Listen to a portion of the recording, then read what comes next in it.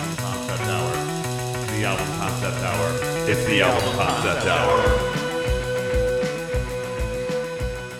Welcome, everybody, to the Album Concept Hour. My name is Brad LeBaron, and I am your host, and I will be taking you through this adventure that we're about to go into, this journey or trip, if you will. And we have our co-host, as usual, Virtual John. What's going on, John? Oh, Virtual John, checking in from home. Yeah. I'm here to go through this tunnel with you, Brad. Yeah. No, there's a lot to go over, a lot of sounds to parse through, and we have 22 tracks. What we're doing today is Major Organ and the Adding Machine. If you heard our Neutral Milk Hotel episode, it's got Jeff Mangum attached, who is the lead guy, and it's also got Julian Costner, who's from that band. But before we get too far into it, I'd like to introduce our guest of honor, our fourth guest for our Inspector 34 month. It is Jimm Warren, right? Yeah, that's it. That's okay, correct. Yeah. Hello. You didn't say Warner. People often say Warner, and I don't. Okay. The names aren't similar enough. I didn't to happen think I as was often as it does to me. Okay. I didn't think I was correct because I tried for a second shot at Alexandra's name, and I messed it up. That one's a mouthful, mouthful, though. Yeah. Yeah. Jimm Warren is here, lead singer and guitarist from Inspector 34 and in Mastermind, I would say. I think most of the bandmates have agreed that you're the mastermind. So I haven't listened to their episodes yet, but I'll say it again. Oh. Yeah. It was that and a lot of shit talking though. Sure. They feel like you just overshadow them in a way that is, maybe unhealthy. But you can listen to the episodes. I tried to get them to let me stand in the back and sing from the back and have the whole band be in front of me, and they would not let me. So they're full of shit. Did they move the microphone further away from you? Yeah, I always want to be in the back. I don't want everyone staring at me. Okay. They said you're the singer. You have to be in front of the band. That's a fair thing to request. Of the singer, the front man, as it were. That's what they said. Front man. Yeah, I'm only in front because you make me stand there. Shit. I could be the back man. The same thing. Well, see, then you should have been the drummer. The middle man. That's true. There's the middleman too, but that's you got to do all sorts of other stuff on the side if you're the middleman. Yeah, that's some more work than I feel like doing, I think. Yeah. I'll tell you, the drummer thing worked though. It worked for Phil Collins. Is that guy from the Eagles? Ringo too, right? He was drumming. Yeah. But he wasn't the lead singer. But yeah, he got a couple songs. Yeah, he got a couple. A couple. Except for Led Zeppelin, they got a pretty good track record, there was that ska band Slow Gherkin. You guys remember the ska band Slow Gherkin? Their drummer was their lead singer, I believe. Oh, nice. Yeah. They were on Asian Man Records, a classic third wave ska. That's classic. Band. Yeah. I don't think we've actually done a ska album yet. That's like a little we should do microcosm of music we have not even touched. So have me back. We'll do the Aquabats. I'll talk to you about the Aquabats all day. Well, that whole band is a concept. So yeah. Brad, what we do first is we do the Digimon album because that's got three or four ska songs on it. Yeah. That's and true. Then we go, and then so since we did this, we're planning on venturing into a ska album. Yeah. Natural progression. We're good at that. That's I good. agree. That's very smooth. Yeah. That is the next plan. That is the next soundtrack that's on the roster, guys. We haven't forgotten about the Digimon the movie soundtrack. It is next on the list once we get. If we get to do the Transformers, we get to do the Digimon. I need the Digimon soundtrack in our repertoire. In my life. Oh yeah. It's a good excuse to watch the movie again too. Actually. I do really enjoy like the first half of that film quite a bit. The second half, I can take it or leave it, but the first half is the internet stuff. Yeah, I cried in the theaters when I was getting blasted. I was with my dad, and I was like, "No, Kramer!" I too saw this movie in theaters, but I could not tell you one thing about it. I loved it when I was a kid, though, good. And it had the Kids in America in it. Yeah. I remember seeing the promo for that every day leading up to when it came out. Mm-hmm. It was maybe the first version of that song I heard as a kid, but probably me too. Not. Definitely no, it was absolutely the first time I heard that song. Then it had that cartoon people that sang it, right? Yeah, there was a cool like music video lines. thing. Yeah, that's right. They can never do to your window. There was something I would do on Digimon.com. I would go there so I could listen to that song. Oh yeah. There was for some reason that's where I went to listen to that song because I wanted to hear it. Hey man, you got to go to the digital world for Digimon. You know well, I had dial-up internet. Hey man, that was my introduction to ska. Yeah, see? It's like Jake's something is on there. Less than Jake. Less than Jake. Yes. And then there's somebody else. Real Big Fish is not on there, I don't think. I think Real Big Fish is the one glaring omission of ska band. Mighty Mighty Boss Tones, I think, have a track. Yes, Mighty Mighty Boss Tones. There you go. I love those songs. Yeah. Hit the big ones. Yeah.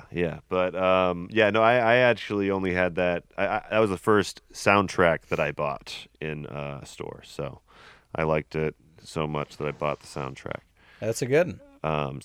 We will geek out about that quite a bit when we get to Digimon the Movie soundtrack, and I will be completely unbiased at all. That's going to be hard, Brad. It's going to be hard. I can do it. I can do it, guys. But you're going to have to be. I'll be the positive side then. Okay, all right. We need a bad cop though, so maybe Dave can be Dave can be the bad cop. Dave can be the bad cop. Yeah, I agree. This is Major Organ and the Adding Machine, like I mentioned before. This album is from a collective of like folk and experimental indie pop kind of stuff, a little hard to pin down, from the label Elephant Six, and Orange Twin is what, the label that put it out. It includes Jeff Mangum and Julian Koster from Neutral Milk Hotel, and Robert Schneider, who was the producer, I believe, for In an Aeroplane Over the Sea. Yeah, and he's the singer of the Apples in Stereo, and he produced a bunch of Elephant Six albums, I think. Yeah, he sounds like from what I read, he was one of the most involved people in this lineup for that record label. And apparently he invented a non-Pythagorean scale of pitches as well.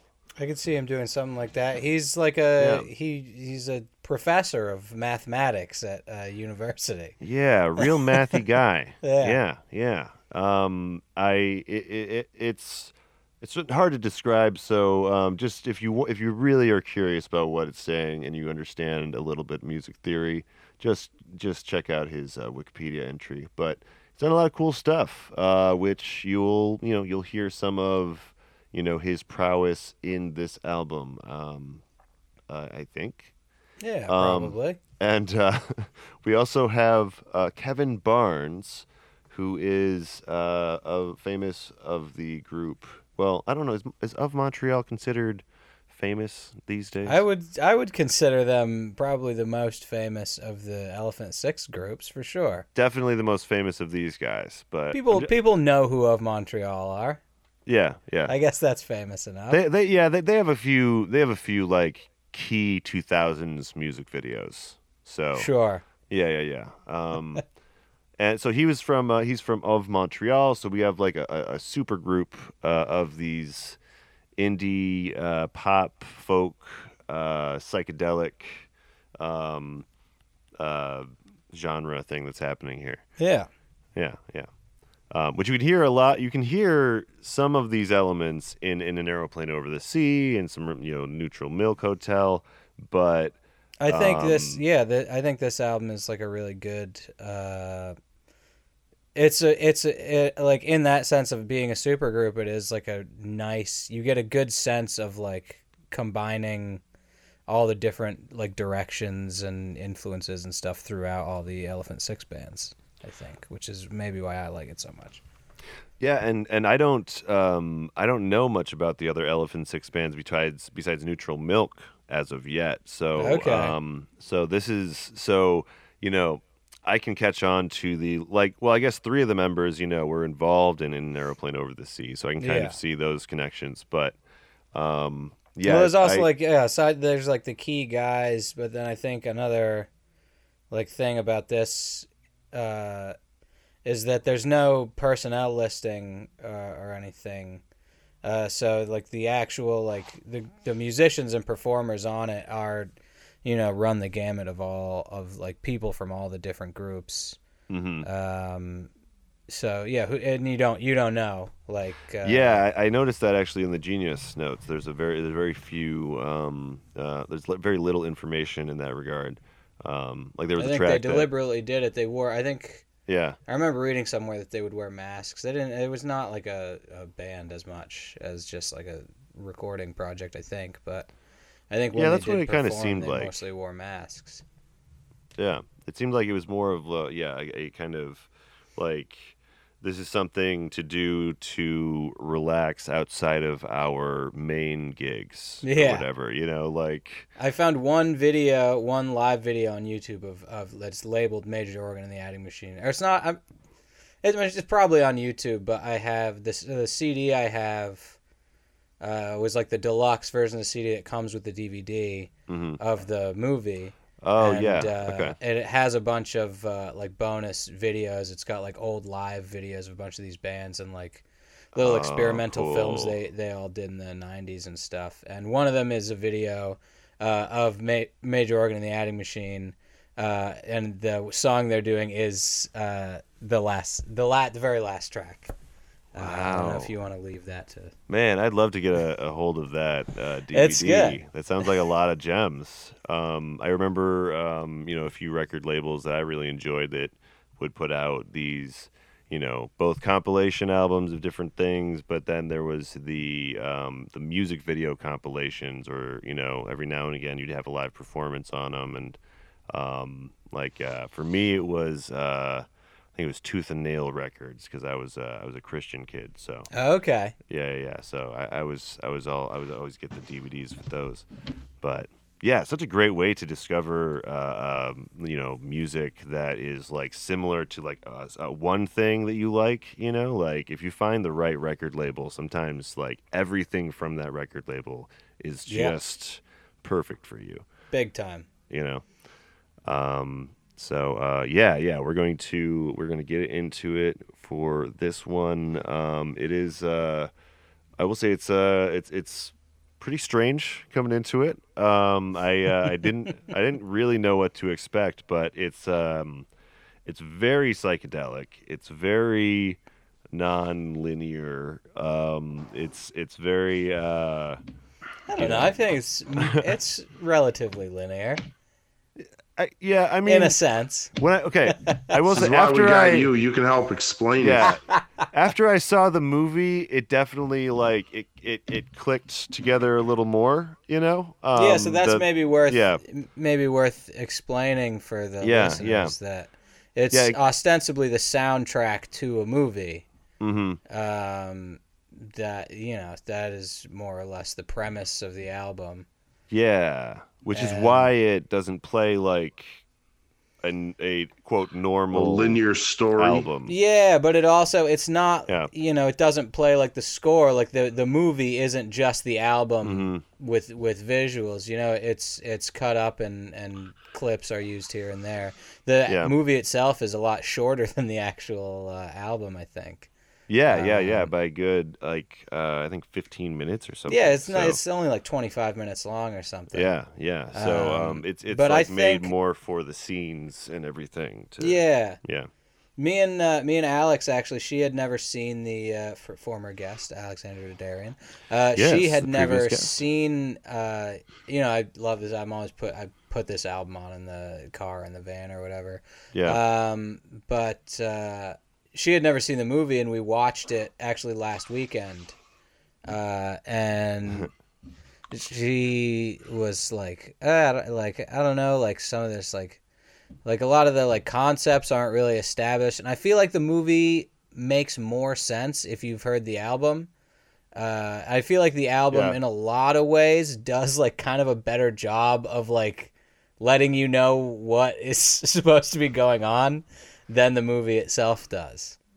Yeah, I guess, I don't know. I haven't listened to it enough to know that personally, because it's just like, because for me, like, I listen to it and I'm like, okay, I don't know. Like, there's definitely, like, there's titles that connect to other songs and words that are referenced from other songs, but I was very lost. Yeah. And then I saw the trailer. I'm like, okay. So there's something going on here. And I saw the movie. I'm like, okay, there's a lot going on here. Yeah, there's a lot going on, but there is like a narrative and a plot. Yeah, and it does. And and then that started clicking together. I'm like, okay, that's literally that character doing this stuff. Exactly. So, yeah, I mean, I know I say this a lot, guys, but I recommend you watch at least the trailer or something. I'm glad. I wasn't sure if you guys would watch the movie. I'm glad you did. That's cool.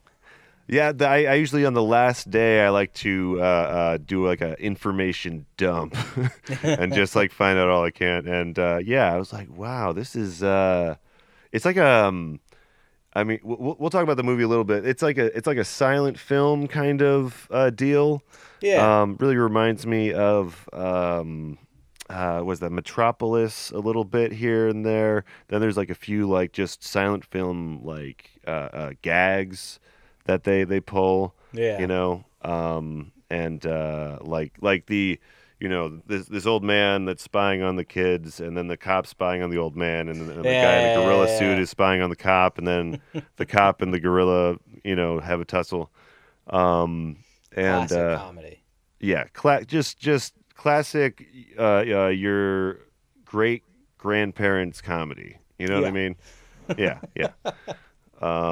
It's just very silly, very it's not like, I feel like the movie's a little less acid trippy than the music itself. Like if you just listen to the music, it almost sounds like this is you listen to music without like knowing that it's the soundtrack for something, you would go, well, this is going to be like the craziest thing I've ever seen. And the movie is like, it's wacky and fun, but it's more grounded. I particularly enjoyed the scene where the guy's eating, was that chili from a can or something? It looked like spaghetti to me, I think. Spaghetti? It's such a jarring transition. Yeah, I love that part. It's like, who the fuck is this guy? You guys want to get on to the first track of this, and we'll probably be discussing the movie as we go along. There's a lot of stuff to mention, but this first track is called "When Father Was Away at Business." So here we go.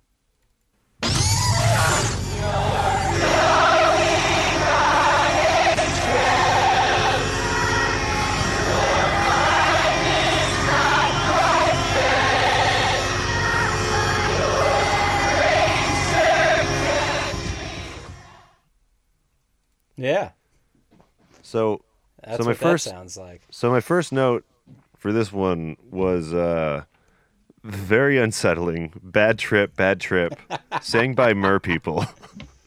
So that was my initial reaction. Okay. Well, it definitely sounds like that's the concept. We should do a song like we're underwater. They pull it off. Those Aqua Rangers from Power Rangers. Oh my God! Oh, you're so right, though.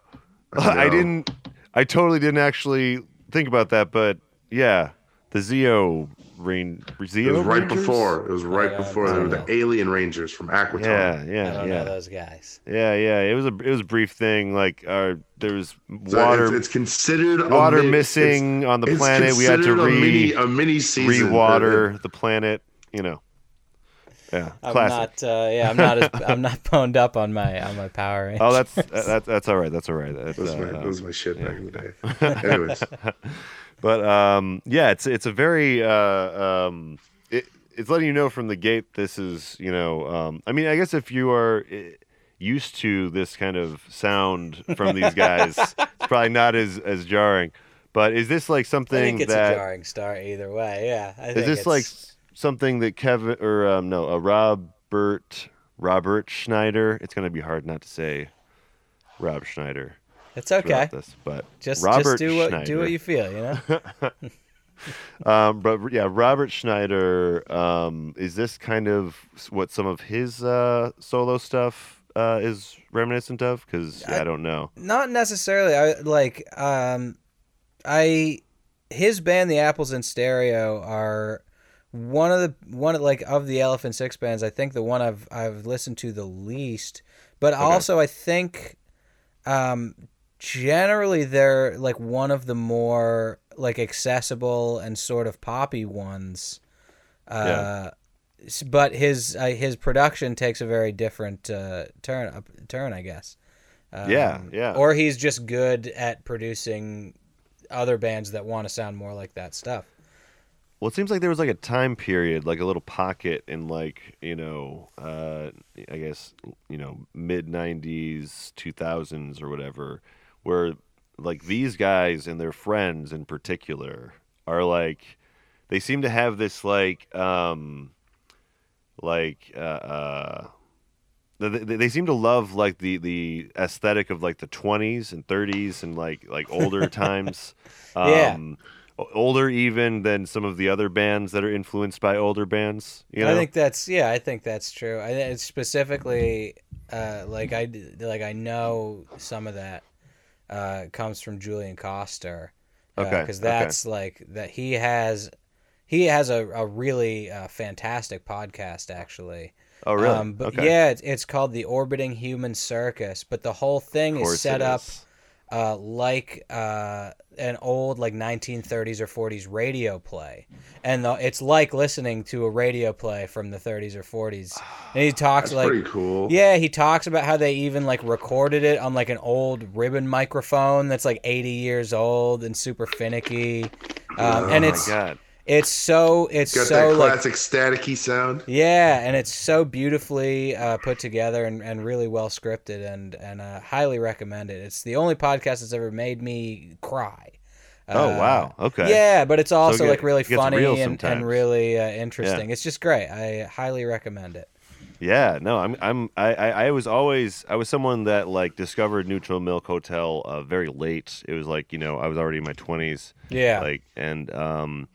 Yeah. So I didn't get a chance to explore all of those at the right time, I think. But this is it's a very interesting production, and it kind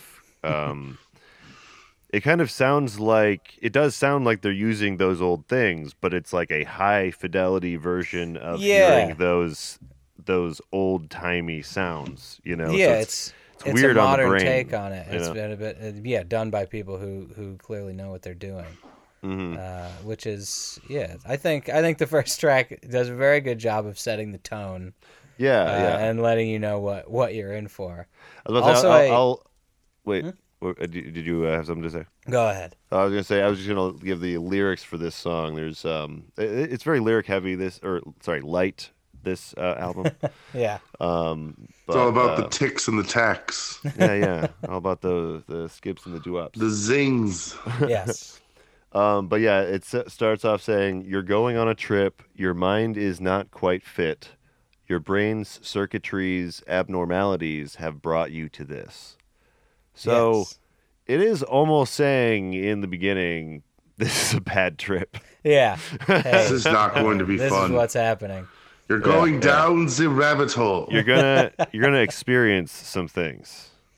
I saw So the members of the Elephant Six collective, for a little while, they would do what they called a holiday surprise tour.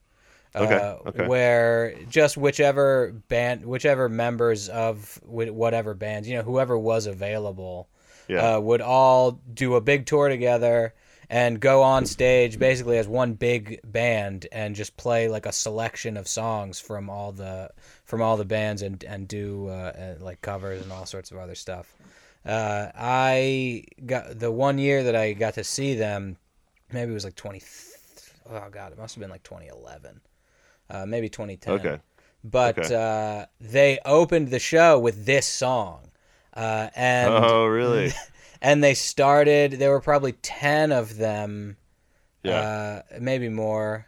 But they all started like from in the back and from all throughout the crowd, and all just started singing the lyrics as they wandered through the crowd and approached and got on the stage. And it was really fucking cool. That's amazing. Yeah, I love the theatrics that they seem to. They're good.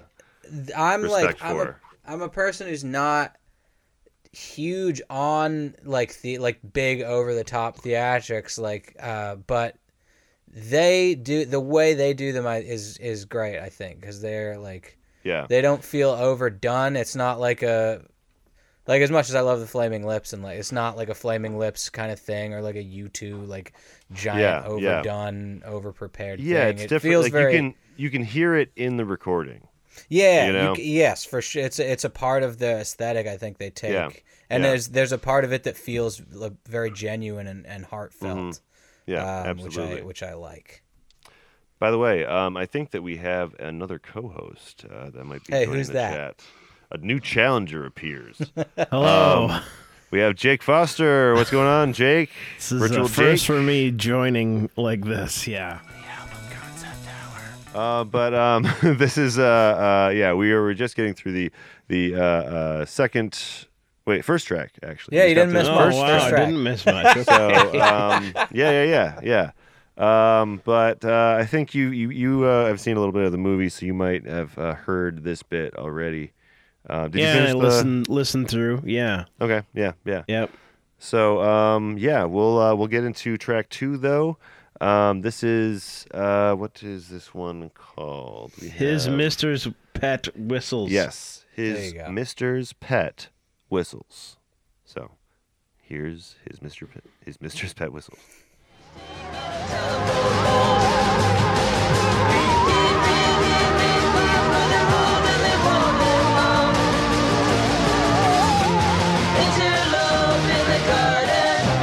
Not too late. Hell yeah. Yeah.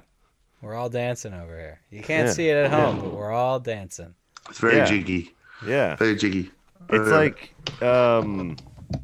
was the Strokes kind of like this? I wasn't a big Strokes fan, but I was the never Strokes a big Strokes fan either. Okay. I don't never really dove into I'll say yes. Okay. Yeah, there you go. Yeah. Like we a lower one. Fi version of that. Yeah. Kinda. Yeah. But maybe we should actually set the movie up a little bit though, as we're moving on with this. It might be. Yeah. So I know the album is like we said it sounds like a acid or mushroom trip. There's themes that continue throughout, but in the movie, what's kind of happening? They established this old folks home that's got all of these people, man and woman with beards. They're all old. They got the beards. They all have very long wizard beards. It's very progressive. And there's also the old folks home might be my favorite part of the movie. I really like the sound all the old folks make when they're talking. That part was weird at first. I know why it's used in like Twin Peaks and in like this and stuff, like the kind of backwards lines or whatever. It's just it is a little disconcerting. Yeah, for sure.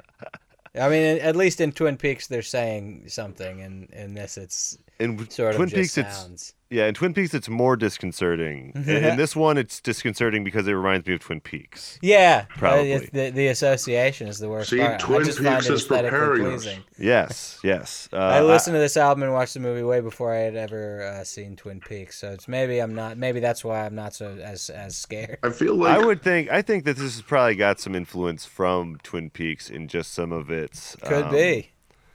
I don't know, some of the places it goes with the words. I feel like we wouldn't have like an American Horror Story without Twin Peaks, though. No, Twin Peaks broke a lot of. It really broke a lot of ground, and doing something Horror Story different. But I believe you. I haven't seen that one either. I think it's a fair assessment. Yeah. Good assessment. I cannot speak authoritatively on the subject, and yet I will. I agree. We will trust you intrinsically 100%. But there's the old folks home, and there's also these two kids running around. I'd say they're the main characters playing hide and seek. At the beginning, I won't go through the whole movie yet, but at the beginning, they start playing hide and seek. The boy runs off, finds this tinfoil helmet thing with like a light bulb on top. Hat. Yeah, it's like kind of there's like circled like wire all around it too. I don't know. And he throws that on. DIY light bulb hat. Transports him to a different place. Yes, he goes into what I believe to be another universe, maybe in the multiverse here. One would hope. I think that's what's happening. The girl goes to try to find him. She finds this big chest in the barn or the shed, and she opens it expecting to find him, but instead she finds her own tinfoil homemade puts on the hat. She's gone too. Beep, they out of here. She's out. Yeah. Yep. So they have both disappeared into this other realm. Yeah, they're in a box now. So they're in a box. Yeah. Does that happen? We'll wait till we get to I didn't want to give your too moon much pie away. and Madame Truffle, but they meet Madame Truffle at some point. Yes. moon pie. Yeah. This is. I think this is kind of foreshadowing a lot in this track. Like if you actually have seen the movie, this is kind of talking about what's kind of about to happen a little bit. Yeah. Cataloging pictures taken of telephone poles. Yeah, which is, something. Seems vague. Yeah. Just looking at the words. But I assure you, it's very literal. Oh, it's significant and literal. Yeah. That's fantastic. I do think that this might be like the original writing might be a slightly different story than the movie. Just because it has the characters interloping in the garden. I wonder which. I do wonder if they wrote out an idea or the outline for a movie and then went off and did the album. Or if they just made the album and the idea for the movie sort of came out of them writing all these songs. I don't know. That's what I want. Yeah, because there's 6 years in between. What if they kind of did it at the same time? And they're like, we'll use the album to fund the movie. Oh, that's interesting. Huh. That would be kind of smart. Yeah. If you got to secure easier funding. To sell the album than it is to sell a movie. Yeah. And you can use the proceeds.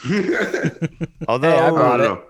I can't see a whole lot of these outside of college radio, they have their market though, Yeah, it's good. There's some really cool. This kind of reminds me of Animal Collective a little bit in the sense that it's got a lot of very unconventional sounds being thrown together. But in a very different way. Yeah, but I think my personal theory is that there's one story for the album and then they adapted it for a movie. I think it sort of that sort of makes more sense to me. I think. So I feel like the songs are a little more sinister, if that makes sense. Yeah, And also, yeah, there's just it does feel like if you try to follow along with like the quote unquote plot of the album, it definitely is. It doesn't, it's not a 1-to-1 with the movie itself. Yeah. There's like some tracks that like, are instrumental that have. We can talk about Francisco, title. Yeah. That's a very interesting inclusion in this. Yeah. But before we get to all that, we have another track for you guys. This is Kissing Behind the Rubbery Grinder. So here is track 3.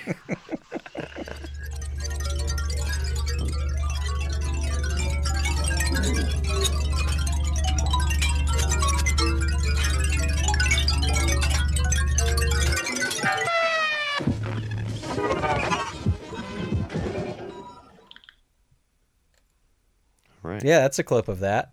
Yeah, that's Kissing Behind the Rubbery Grinder. Boy, that's just... Some of these are really short, by the way. This is like, there's a lot of tracks on this, but there's like a few tracks like this one that's like less than a minute long. So yeah. It's like these guys thought, let's take Pink Floyd with no lyrics and make it weirder. Yeah. Definitely like a lot of psychedelic stuff happening here. Yeah. A lot of I like the I don't know, this was, I think I first heard this album when I was maybe 19 or 20. Okay. I've since, developed a great appreciation for like noise music and like avant-garde sort of improvisational stuff, but I didn't really at the time. This was like one of my big introductions to like that world was tracks like this, and I love it. There's like and it is like in that sort of genre, like the stuff like that's on this album, and that is sort of more reminiscent of like the Olivia Tremor Control and Circulatory System, which are two other related Elephant Six bands. But that type of thing is not, I don't know, I have a hard time finding other stuff that is like it, and it's a very soothing kind of thing to me. That type of noise and jumble of sounds I really like. Yeah, because I'm familiar with noise too. Like I've been to a live like noise show before. But this is like noise, but with a little bit of structure. You know what I mean? Yeah, there's a little bit of structure, but there's also like a lot going on. It's like very kind of all over the place. Yeah. But yeah, in a way that doesn't feel random or.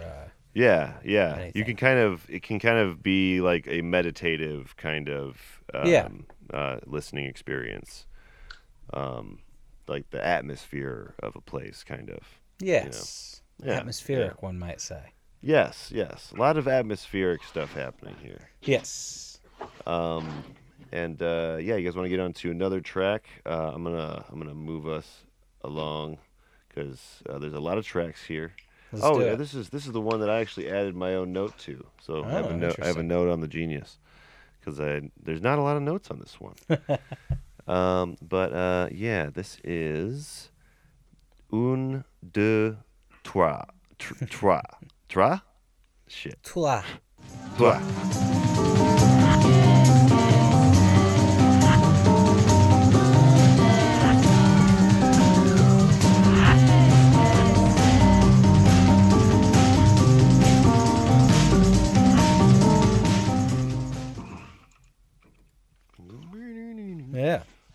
Yeah.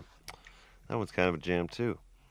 Yeah, there's it's a nice mix of sort of formless atmospheric songs and actual tunes with like a beat and a melody and stuff on this album that I like.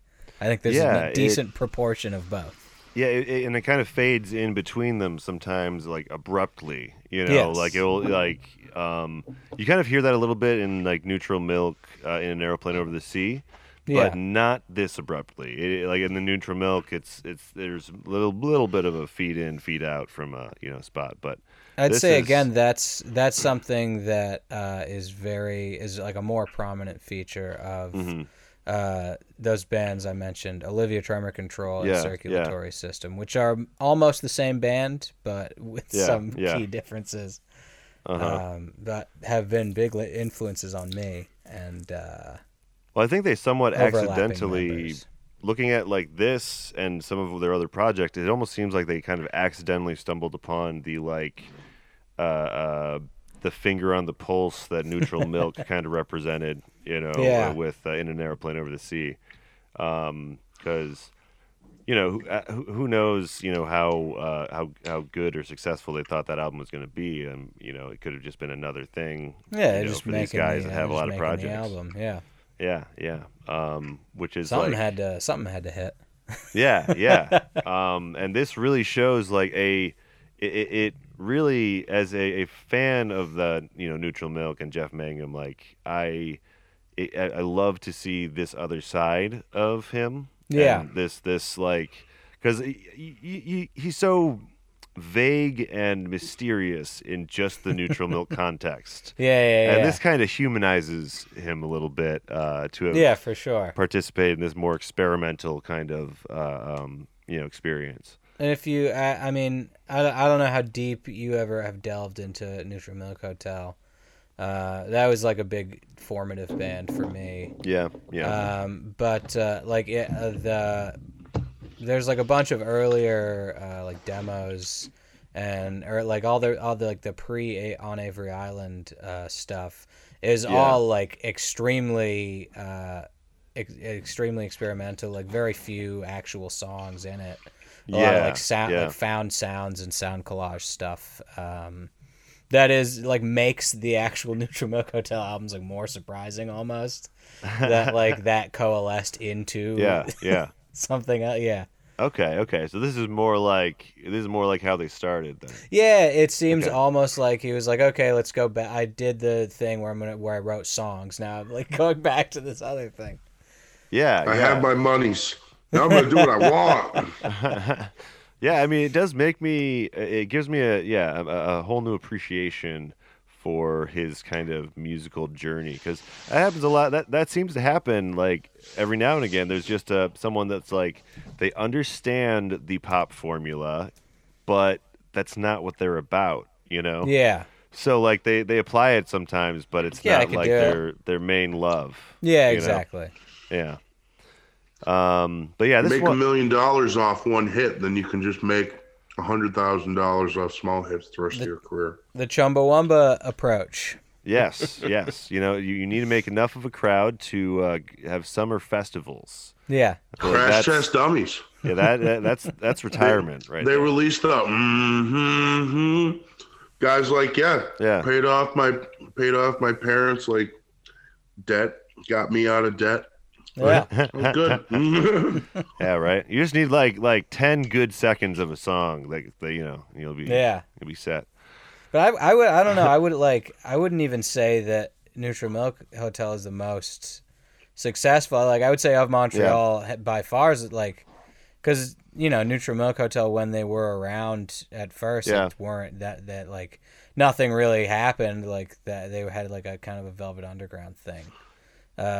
And then had to disappear for 15 years, and then they come back and they're headlining all the festivals and everything else. But I feel like it's more that like In an Aeroplane Over the Sea is bigger than Of Montreal maybe to some people. big time. But like it took. I think it took way longer. Yeah.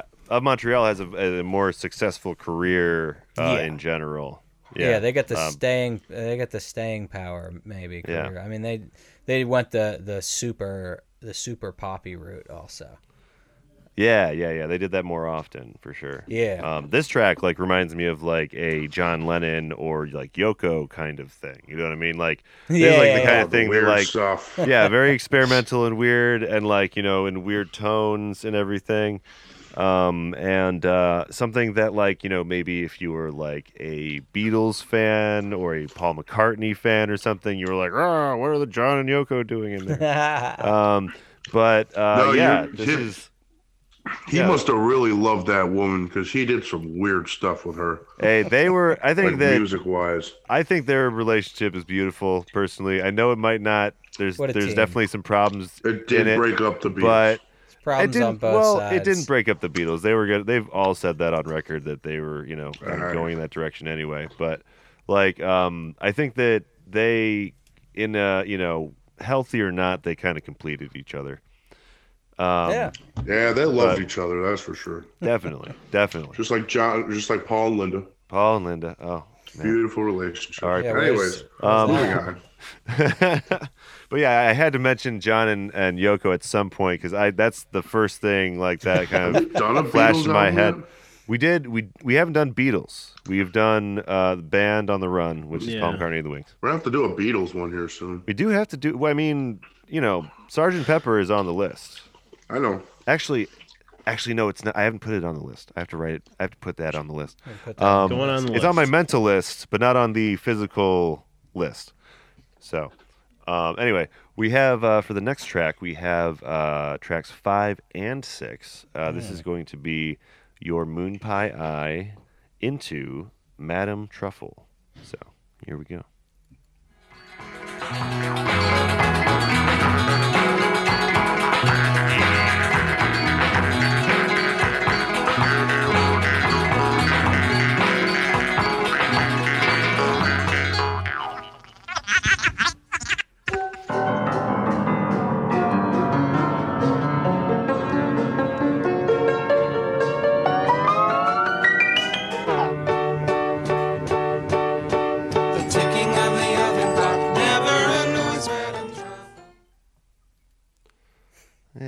Yeah.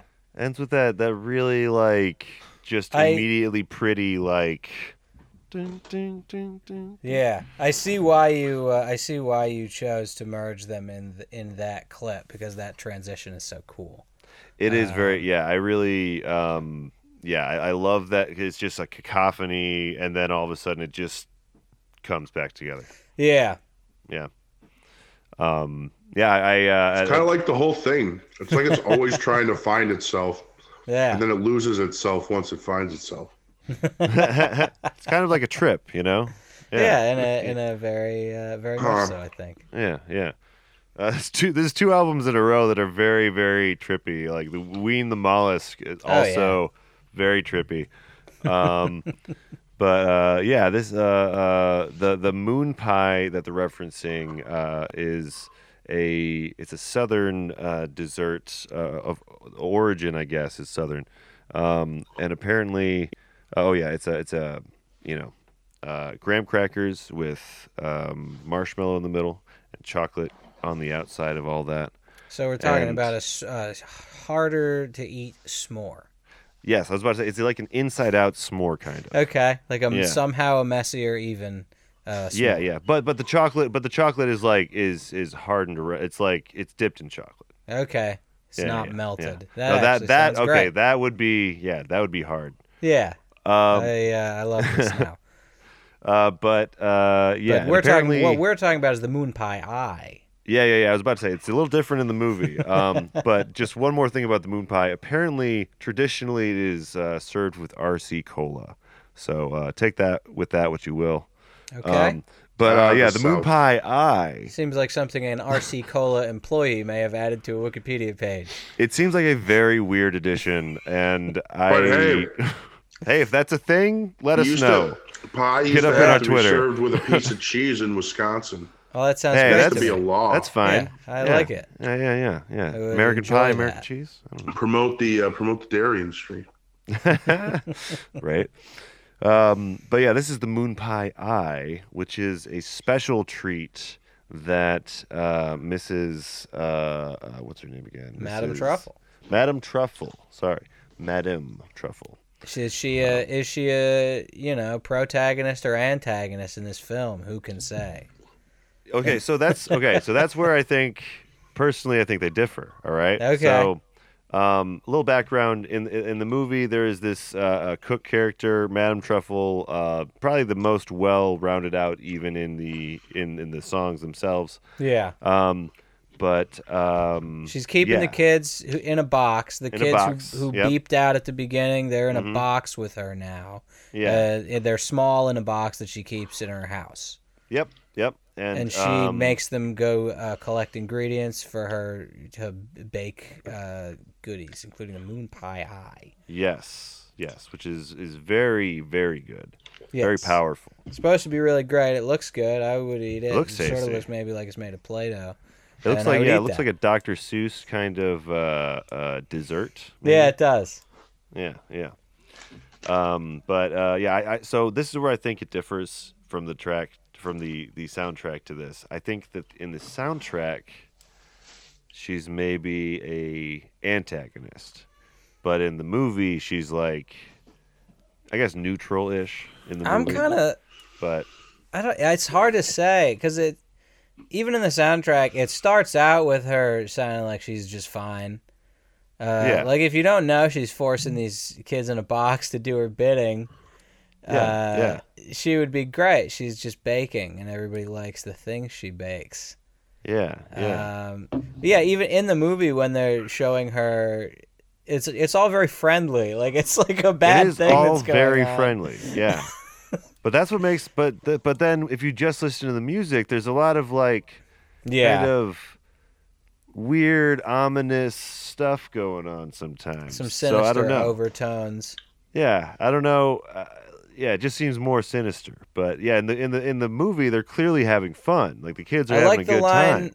I like the line in the song about how she'll never know the love of a man because he'd be sure to find the box and would never understand. They don't really explore that, her loneliness. As a character in the movie. That's a pretty good. Well, you said it's like a 23-minute long movie. Yeah, there's right? not so much you can fit in. It sounds like you should have made this like an hour long, but hey. Yeah. And I'm not producing a 20. I believe these are the meager profits they made off of the album. They can produce 23 minutes worth of stuff. Yeah. I would think that's accurate looking at the play count, but I think that So in the songs, the box represents something else than in the movie. Right? Oh, interesting. Yeah. Because what do you think it represents? I think that it's suggesting that she's going to find a man that doesn't know what to do with her box and doesn't know how to. Oh, you think the box is like a vagina? Yes. You think the box is like a sexual since it's vagina. Since it's Jeff Mangum we're talking about here, I think that there's got to be some sexual thing happening too. I don't know. Kids under 13, stop listening. I never. If you're listening already, I don't know why. What? That interpretation never occurred to me. I usually have my head in the gutter too, so sure. Yeah, me too. I like a lot of Hollywood Handbook and the like. Freud always said sometimes a penis is just a penis. Maybe. But, I don't know. Sometimes, and maybe this box is just a box. The box that has the, she puts the kids in the movie. Their little, she's got like it would be like a Hansel and Gretel situation if it weren't for the fact that there was this like rapport. Yeah, they're enjoying each other's company. The kids are having a blast. They're they're stoked. This is a cool adventure for them. Yeah. They're like in a lot of danger, but they don't seem to really mind. Yeah. So, maybe I don't know. Maybe it's not so bad. I don't know. But yeah, this next track is a little break in the CD layout. We've added it back in Parish Post Office. So this is a bonus track. Edition. Yes, so this is a bonus track that in the version that it has the bonus tracks, it's all mixed in. So it's that's how they are in the CD. So for the listeners, Brad asked me, he said, we like to do the original version of the album, not with the bonus tracks, but if you want to do a couple, then tell us a couple of the bonus tracks that you like and we'll include them. So this is one of there's like a bunch more. There's 26 total tracks for the deluxe edition. So we have about half of those. Yeah. Yeah. And this one I like. This is just it's just a song I like. Yeah, I enjoyed the ones that you included. I was very surprised that the ones you included were not on. Well, this is my thing, because when you asked me that, I had like downloaded. I must have downloaded this album at some point. Like that's how I first heard it. Somebody told me about it, and I was like, oh, I want to hear that. So I downloaded it, and I fell in love with it like immediately. I was like, oh, this is like my album. I'm all about this. Yeah. And then I just listened to it a bunch, but it was just the original, like the core, like 19 tracks. And then I went to that holiday surprise show, and I bought the CD, and that's how I got all the bonus tracks. But so for the past 10 years or whatever, that's the only version of the album I've listened to. And I totally forgot that all these tracks are bonus tracks because they're all mixed in with the album. I think maybe what happened is that, because, these were released, same year. So I think they were released at the same time, I believe. And I think maybe the one with more tracks is Elephant 6, and maybe the one with less is Orange Twin. That could do it. The one with less tracks, it would make sense if there's like a vinyl and a CD version. It would make sense that less tracks would be the vinyl version, just because of the time constraints. Yeah. Maybe that's what we're working with now. Maybe that's what this is. This is the vinyl, and it's the CD that was. That could be. Maybe I got this all backwards. But the whatever MP3 version I downloaded back in like 2009 was also just the 19 tracks. Okay. Interesting. Yes, I don't know. So we'll call that 2 out of 3? Yeah. Yeah. But this is Parish Post Office. Here we go.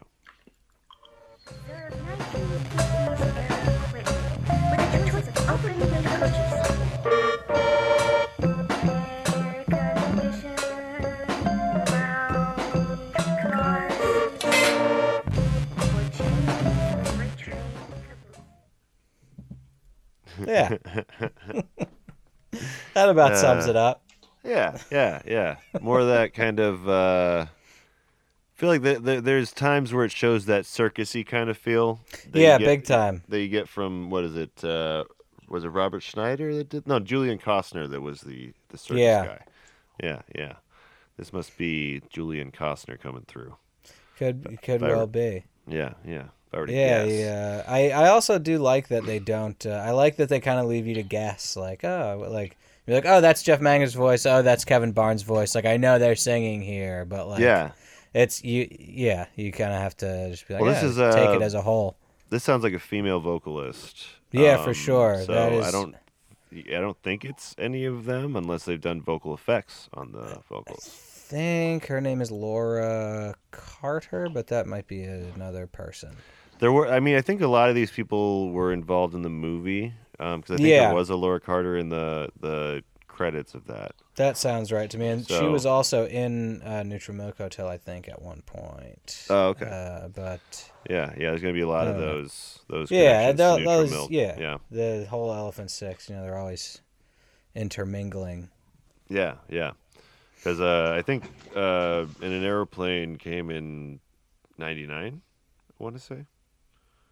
That sounds maybe right. 98, 99. Yeah. Because this is after. Yeah, it was after that they kind of wanted to take a back seat and chill out. Yeah. And do what they want to do for a minute. Yeah. We have more tracks to get to. We're going to go right through on to track 7. We have it's track 8 now, but this is track 7, The Fireman's Guitar. There we go.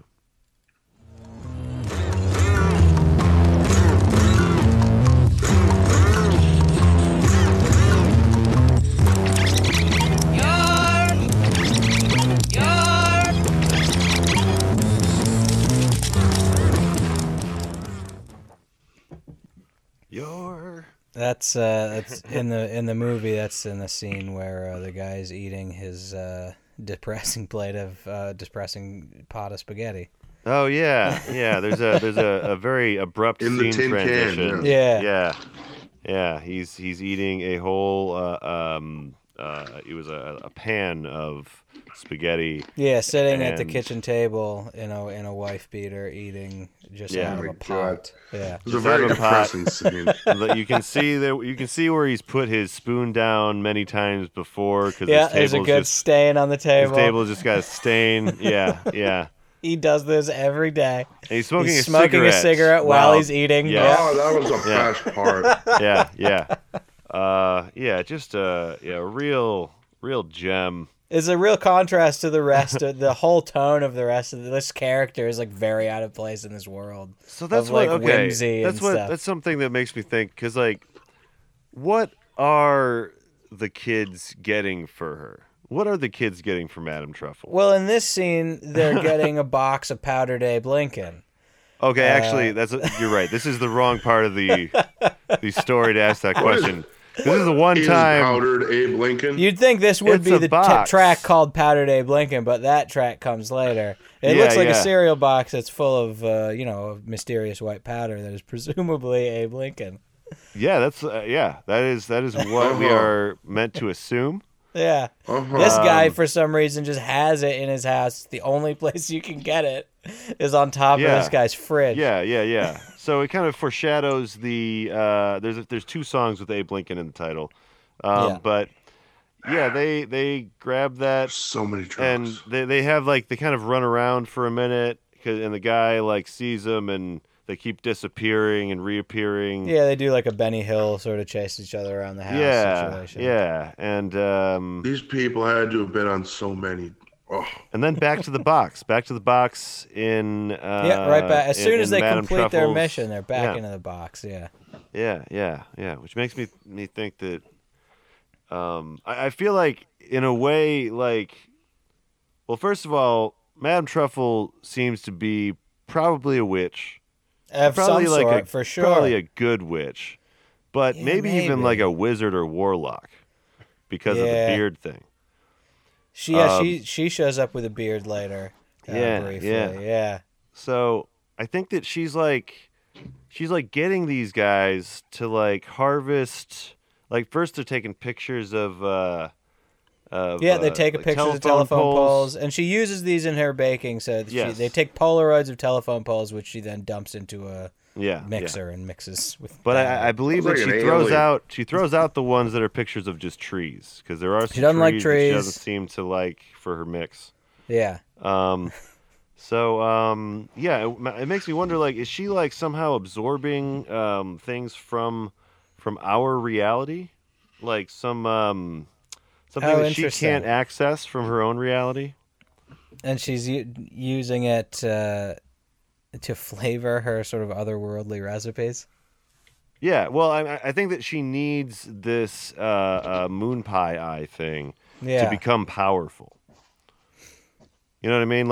It seems looks powerful when she pulls it out. Once she obtains the moon pie eye, she gets the beard and she seems to have extra powers. Yeah, that's true.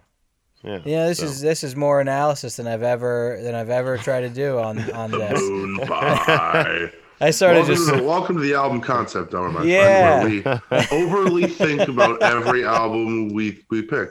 I started just listen to it and watch it. And I like that. I've just been thinking about the multiverse for a while, and there's a troubling part in the very end that just it draws questions about how this universe operates. Yes, that's true.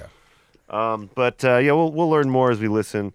This next track is more about the moon pie eye. This is moon pie eye sensation. Oh, I love this track.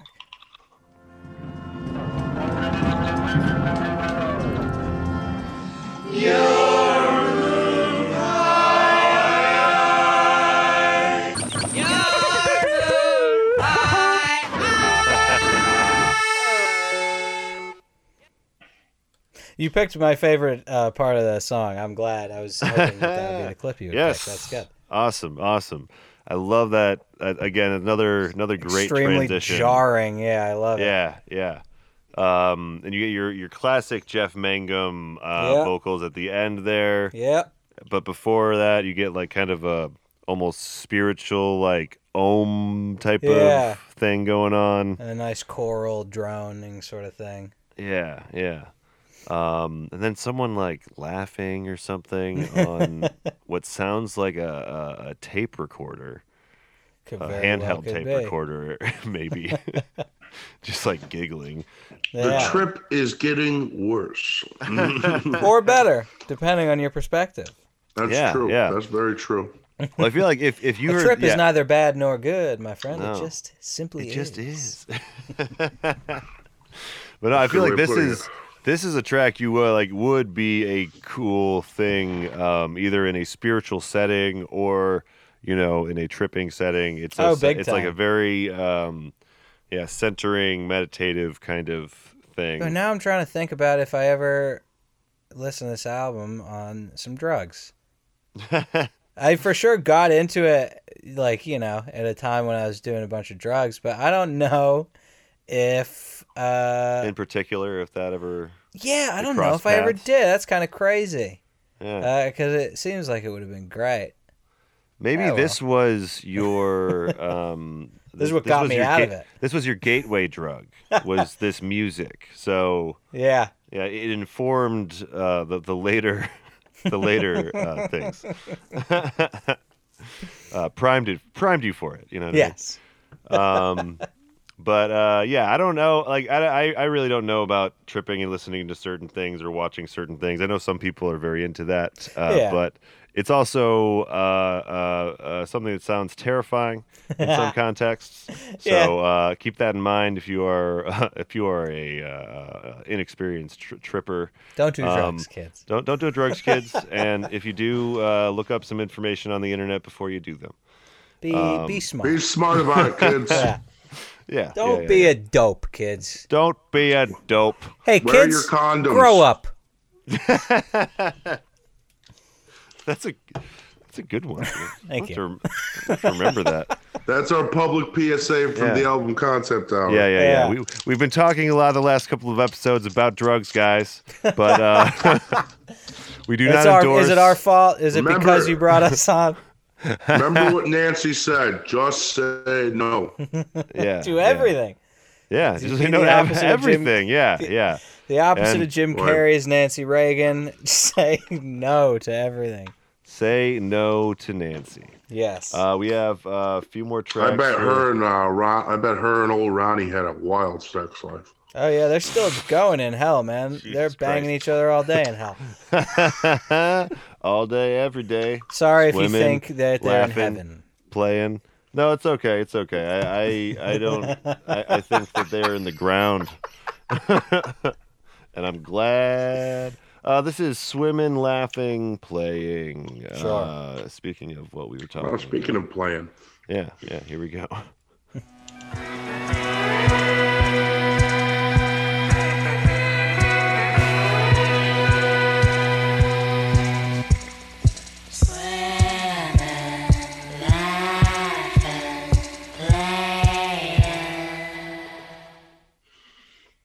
Okay, so that's... As advertised. That's some of the sinister stuff I think I was referring to earlier. But they're just talking about swimming, laughing, playing. It sounds great. But I don't know, man. I don't like the way that they're talking about it. It just... I don't know. It seems like there's something more going on. I don't know. This is all making me very uncomfortable. I don't know about this, guys. That was very it's very like it's got the kind of like whispery kind of. I'm a is big this like fan of Montreal kind of? I mean, no. This is like maybe an Olivia Tremor Control adjacent. Okay. A lot, definitely parts of this album are like, like early of Montreal. They became like a synth pop. They just became like a. That's the stuff that I was most full on. Yeah, that's the stuff I was most familiar with. Like, their I don't earlier know stuff early stuff at all. Their early stuff I like a lot more because I'm not a big fan. I'm not a big synthy poppy kind of guy. Mm-hmm. But their early stuff is super. Like the first couple albums are like almost twee. Okay. And then they have like a real like just super beatly phase that I love. And it's like 100% a different band than what they sound like now. which is still good, but it's much less for me than the Beatle-y sort of lo-fi stuff. I love it when a band has a Beatle-y phase. I know. I know it's overplayed, but like, hey, it's a good format. Yeah. There were good songwriters. Tried, true, tested. It works. Do what works. Yes. Do what works as long as it makes you happy. Yeah. Right. That's all you got to do. Yeah. Or if you just want to make money and you don't want to be happy, that's fine too. It's still you doing what works either way. Yeah, exactly. Generally I'm a big fan of happy any sort of opposite, like a dichotomy, happy lyrics, sad sounding song, or spooky sounding song, spooky lyrics, happy song. You just making Yeah, and I think that this definitely represents that kind of thing. Like, it has some, sinister stuff, some happy stuff, everything in between, and like in An Aeroplane Over the Sea, it had a lot of really dark stuff going on. Yeah, for sure. Behind a lot of really poppy vocals. Yeah. So yeah, similar thing happening here. Yeah, it's like a vibe. Yeah. But we're going to take a quick break, though, and before we get into the second half of the podcast. We have, on the other half of this, Barry's Lung is the next track. Yeah. So here we go. I wonder if Barry's the cigarette-smoking guy. You know what? Spaghetti. Let's just say, yeah. I can't imagine who else it would be. Yeah, I never thought about that before. So, it's got to be, right? Yeah. Yeah, maybe there's something in there he doesn't know about. I don't know. Maybe that's the what is it called? The eye of the duck for this.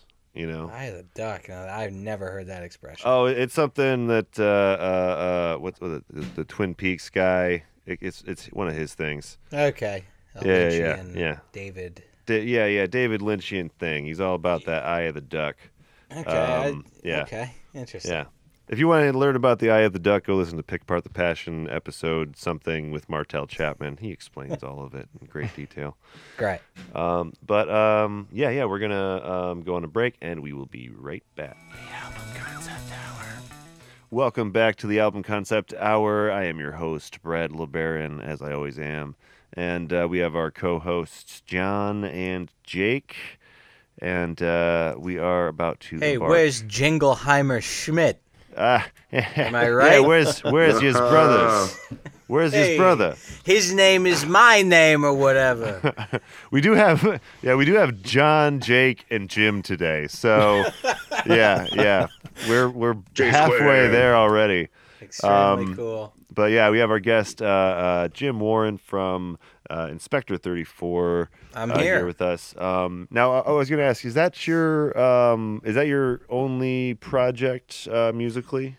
No, I played drums in 2 other bands. Oh, okay.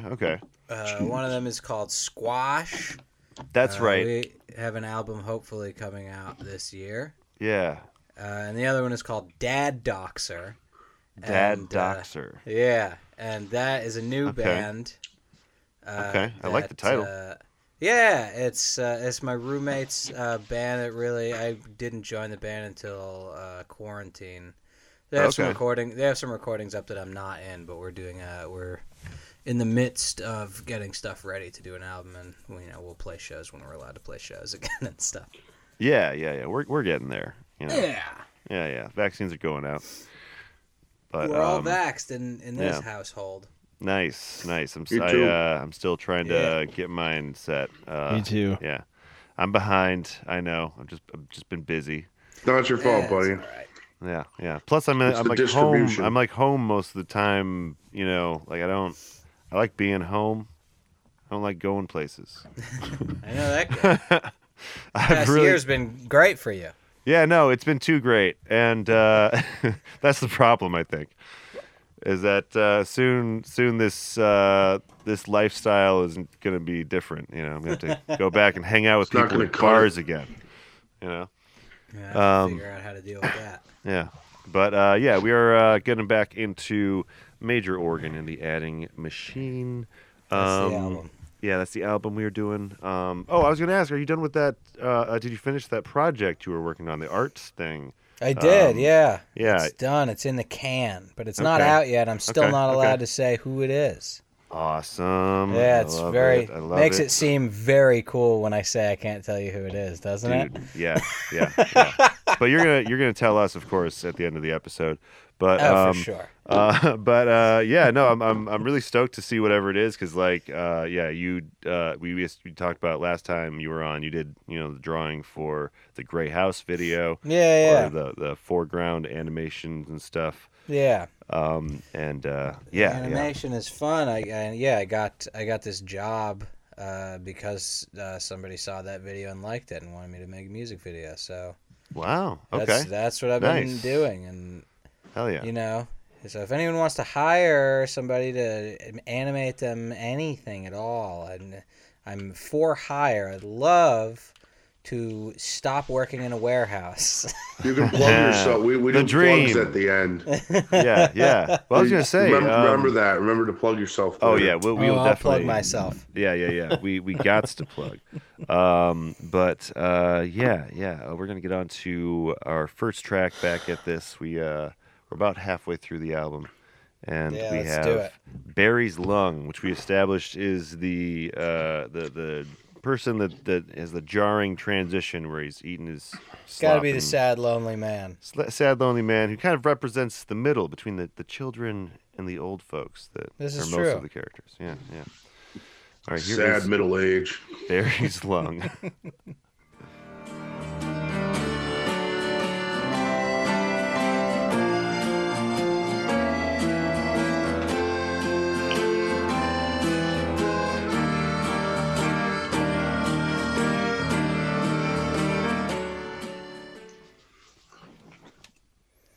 It does sound sad.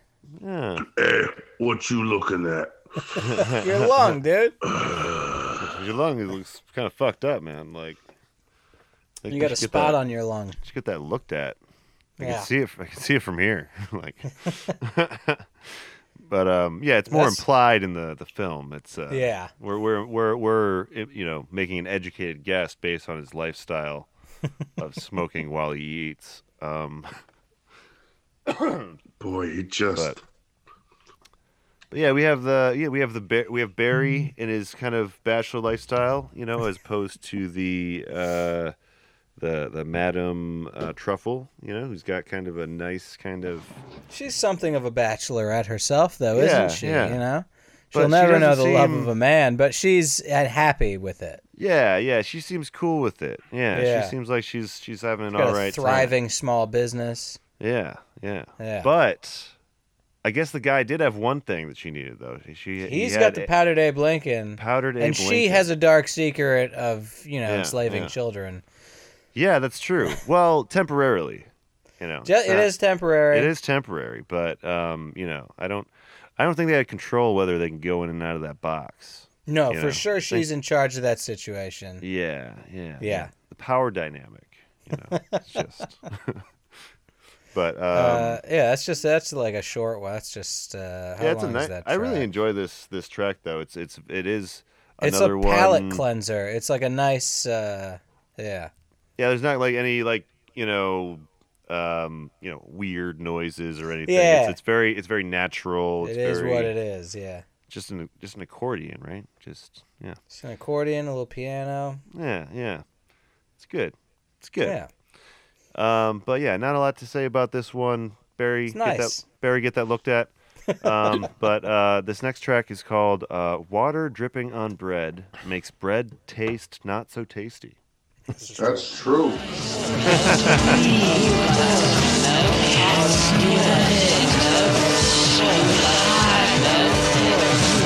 Congratulations. Thank you. Congratulations. Thank you.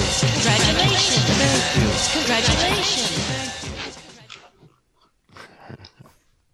Congratulations. Thank you. Thank you. Yeah. Ad infinitum.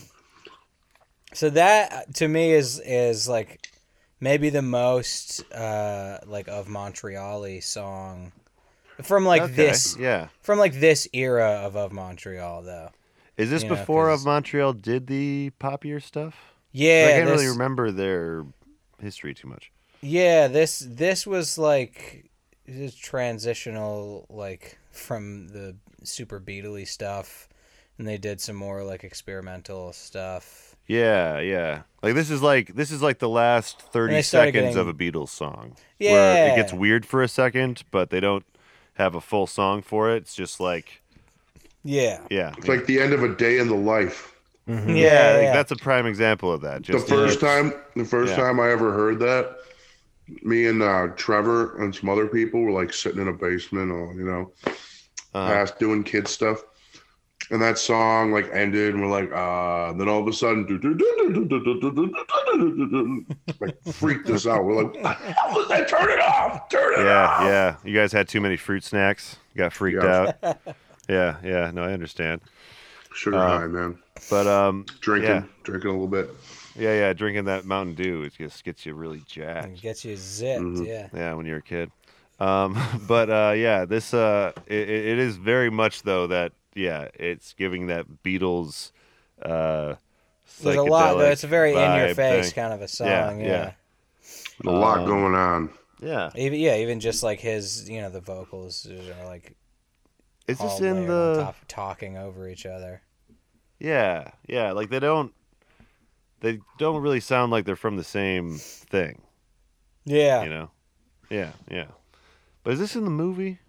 It is in the movie. It's over the scene where it just keeps cutting to the kid. She's like, "This is going to be your hardest mission of all," and then it's just like a bunch of shots of the kids. They're like on a boat, and then they're Oh, this is like the around. montage.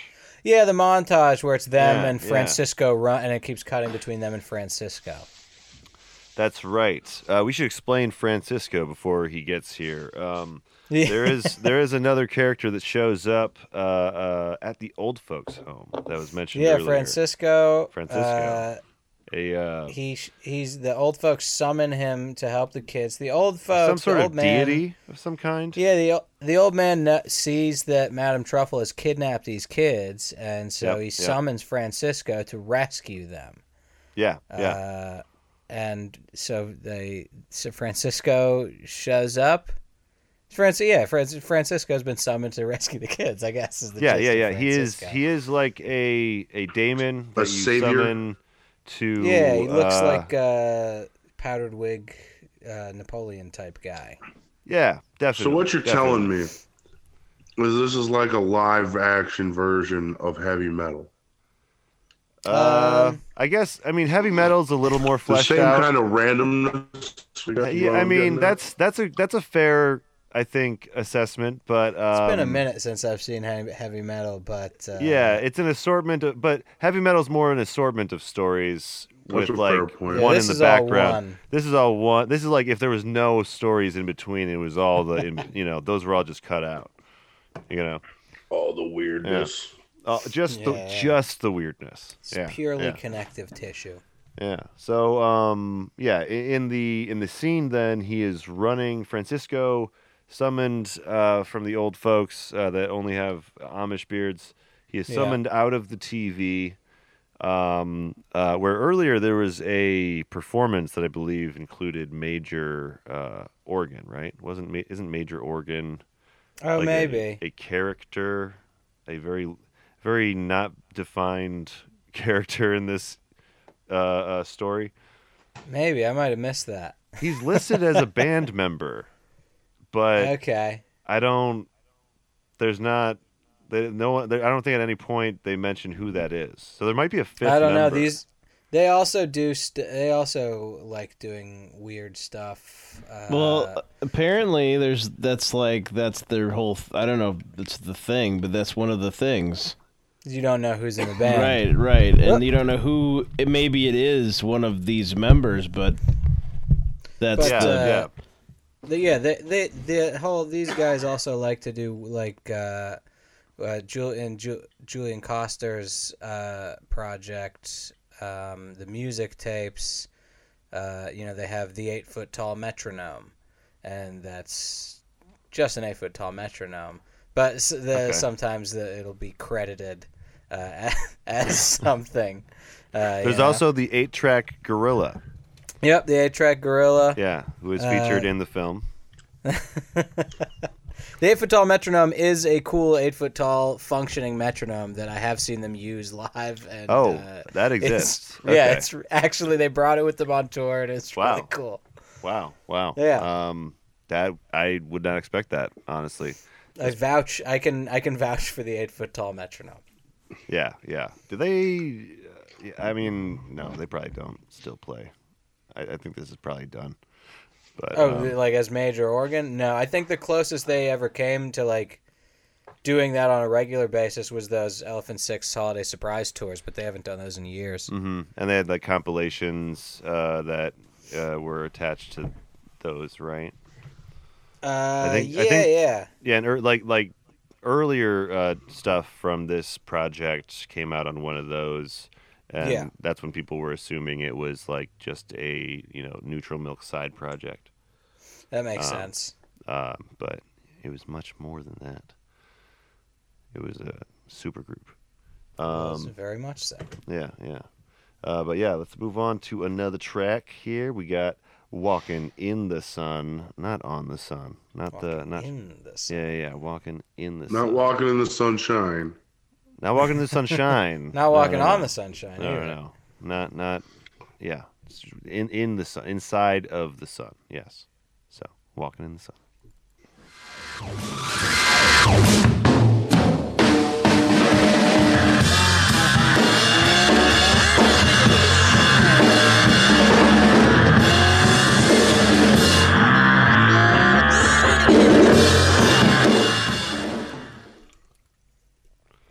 I love that song. I do enjoy that one too. It's a real jam.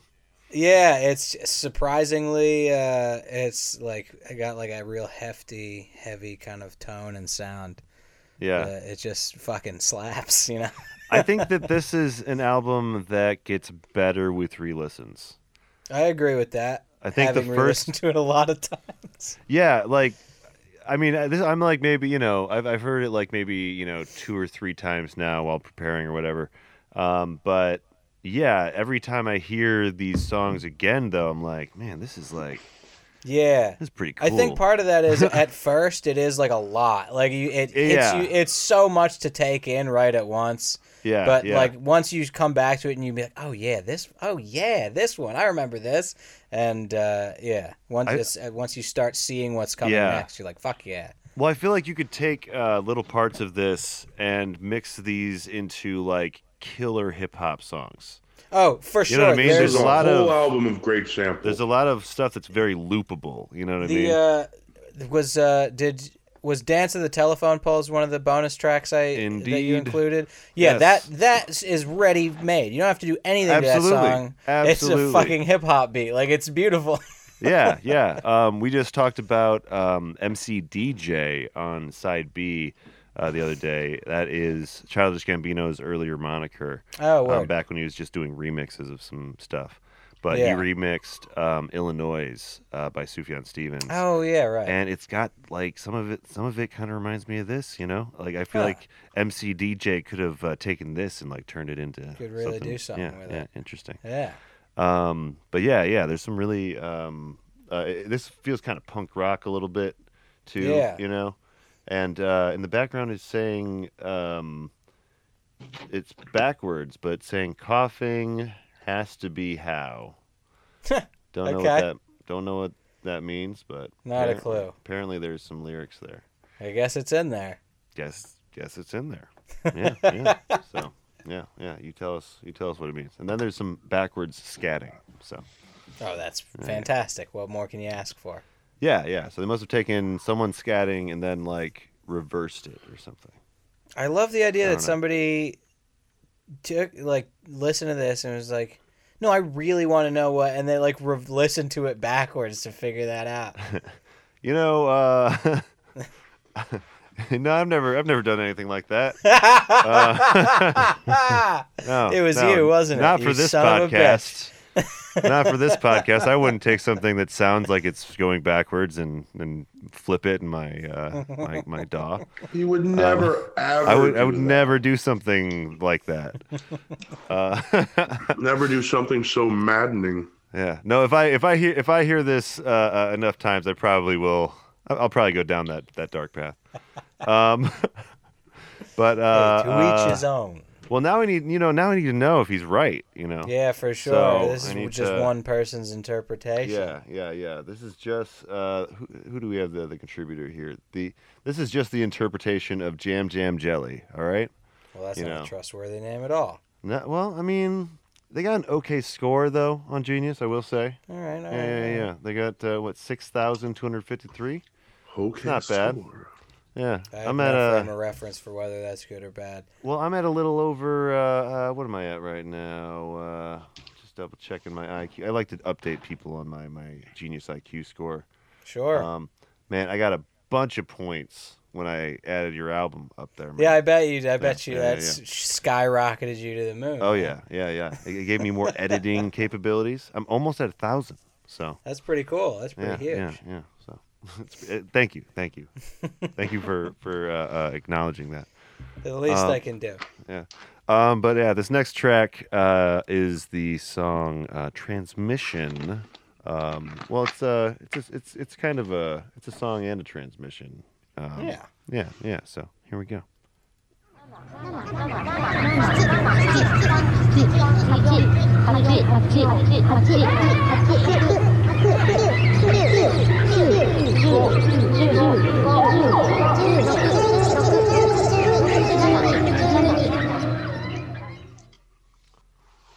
All right. So keep it, homie, whip it.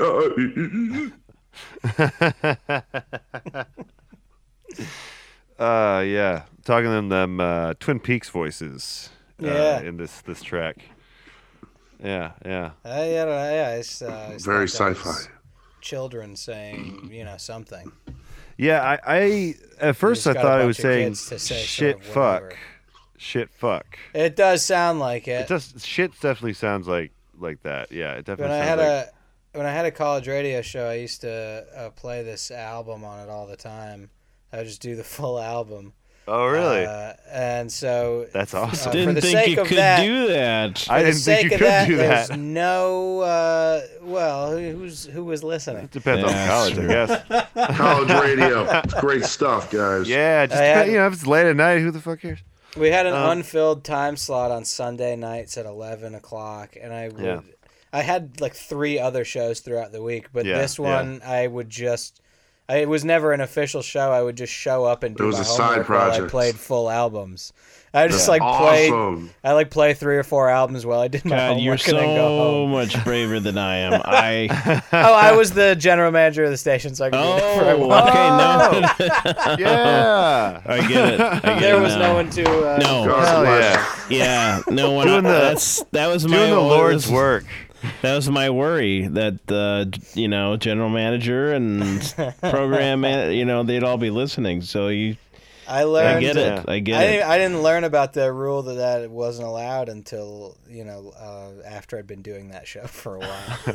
They're like, well, I'll just you can just keep you can keep doing it, I guess. Yeah. But I'm only logging it for the charts as one thing, it's okay. Right. I'm not logging all the tracks. Unless somebody called you out for it. Yeah. Mm-hmm. Yeah. This album sort of plays. It plays like one continuous. I would always try to do. I was gonna say you could definitely play a huge chunk of this with no one noticing that it's not one track. Unless they actually knew what you were playing. Yeah. Yeah. I learned about the Millennium Copyright Act in 2010, and then I got I got retrained. That's when I started going on the radio, and then a couple years later I got retrained for UW-Madison student radio, and they're like, just yada-yadaing through it. So I don't know.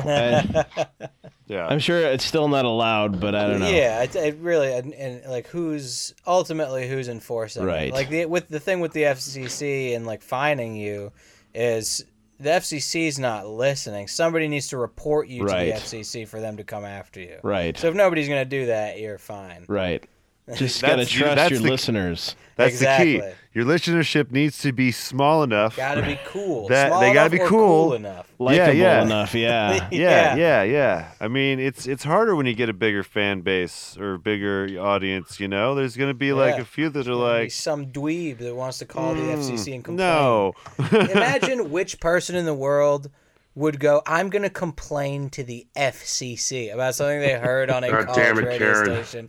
It is a psychotic person. Yes. There's very, very Karen energy coming from that person. Yeah. Mind your business. Yeah. Otherwise, we're just going to escape the podcasts anyway. You know what I mean? Like... stop complaining about it. And now with Spotify, you can play full albums anyways and do the podcast radio show thing. So FCC, do you want radio to keep being a thing? Like they don't. Hands down, they do not. It seems like they don't. Yeah. No, the fact that you can't play a Major League Baseball broadcast on an FM station like that. For whatever reason, that is still a thing. Like that is ridiculous. You wonder why kids these days aren't just obsessed with baseball. Yeah. And I blame the FCC. Yes. Yeah. Even though it's probably I don't even know it's the FCC. Yeah. You know what I'm saying? Remember, Peter said it best. What did he say? When he fought the FCC. Sorry, I missed that one. Wasn't there? I missed that one. No, there was. He did. They did a whole episode on. Okay. PTV. They would. I was waiting for the line though, John. I thought you were going to come up with the line. I said it and then I forgot the line. Well, we'll insert it later. Right? Yeah. Of course. Yeah. When the video version of this comes out on the Patreon, Patreon exclusive. Yeah, patreon.com/flyoverstatepark. You know the place. We're gonna move on though to another track. This is Abe Lincoln's Mustache. Jesus so, Christ. Here we go.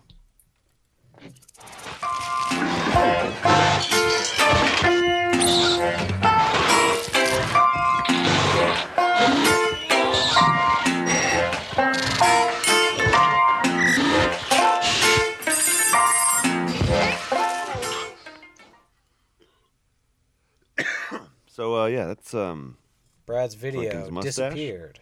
What? Your video's gone. Oh no! There he is. What happened? Goodness. That's the lights went out. That's the Francisco coming out of the TV song. That is might be my favorite track on the album. Really? It's such a cool sounding thing. I love it. And again, another thing. There are a lot of cool like you sound said, effects. It's like as a combination of just things that sound cool. This album is like fucking top of the list. Yeah, you could take like 5 seconds of like any part of this for just sound effects for different things. It's like a real ASMR kind of experience. You know? You could also this song is one you for sure could sample the shit out of. To like make a beat out of. Yeah, man. I need someone out there that's sampling these weird indie things, you know. Hey, talk to my bandmate and future guest on the show, Pat Auclair. Oh, the final of the Inspector 34. The last piece in the puzzle. Yeah, he's got a whole side project. Yeah, we're gonna be talking about brand new's album, "The Devil and God Are Raging Inside Me." Yeah, he told me his plan for that. As well as the lead singer's improprieties in his career. Yes. So that'll be fun. That'll be fun because it's one of my favorite albums and one of my favorite bands when I was growing up. And new stuff has come to light. You guys are gonna have a blast with that. Yeah. It's gonna be fun. He's got a whole.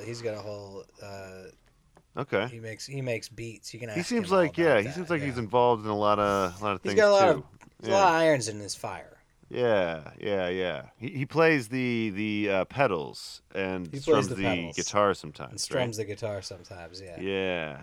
But he's also he plays drums in other bands. He's a drummer by training. Okay. I was gonna say by trade, but I don't know if that's correct. Okay. Yeah. The right usage. He was originally trained in the drum. Yeah. You can ask him all about himself on his episode. That's true. Let's bring the focus back on me. I'm the star of the show. Yeah. You play the guitar, which is not drums. And I don't use any pedals because I think it's stupid. Yeah, pedals. It's just like you're like leaning on it. Play the guitar if you don't use your feet. What are you doing? Yeah. No. Yeah. I'm gonna isolate some. Unless you don't have hands. Play this. Then if you don't have hands, it's okay. But doing your feet on the guitar, not on a pedal. I agree. I agree. The feet should be on the guitar in that case. Maybe you can clearly use your teeth to strum. I mean, I saw it's been somebody done. do it. It was I famous. did too. It was famously done. I've seen it countless times. Yeah. So you just gotta get back up on the horse, guys. But this next track is, I think, the real jam. The first jam on this one for me. This is the Snack Bar, and this is one of the most. This one's a banger. Yeah, sampleable ones. It pops. This is the Snack Bar.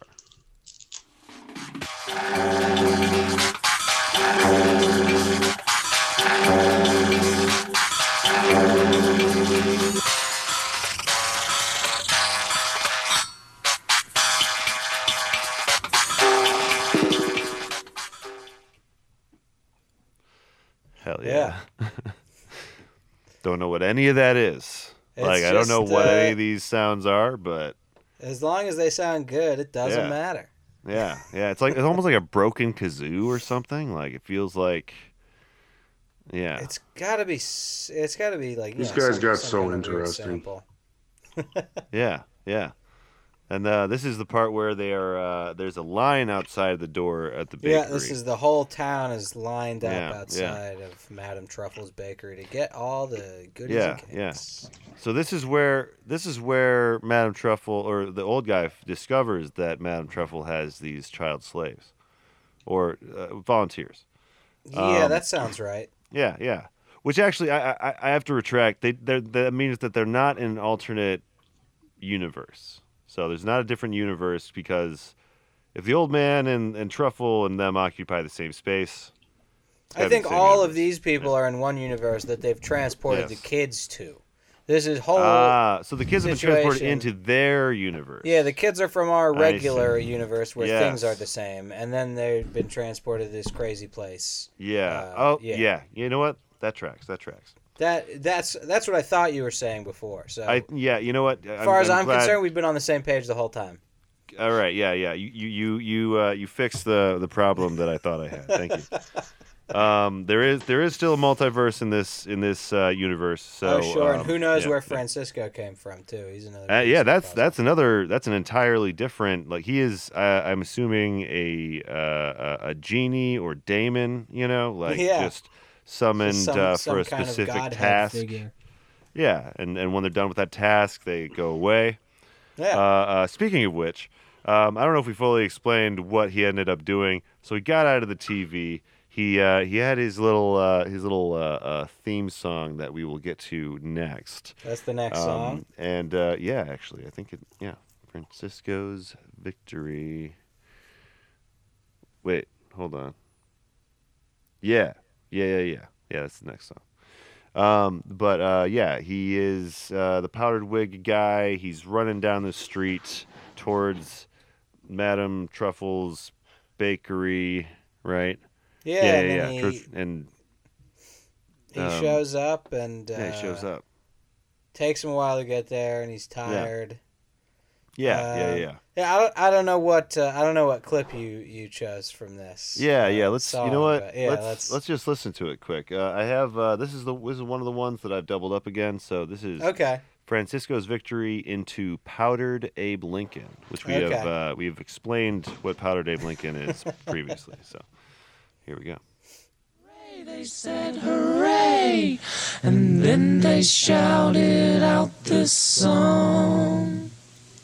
Francisco, you're truly an angel. We'll never forget this day.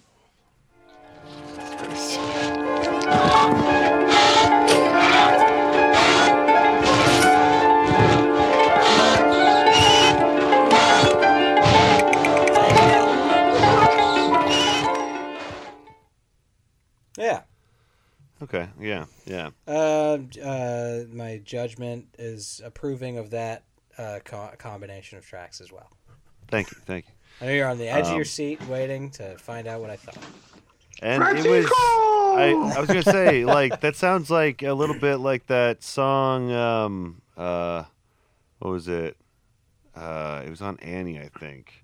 I love you. It's tomorrow. Tomorrow's a day away. Tomorrow's a day away. Yeah, yeah. It kind of has a little bit of that going on. But okay, here was the really disconcerting part: is the monotone vocal going the entire time, start to finish, like.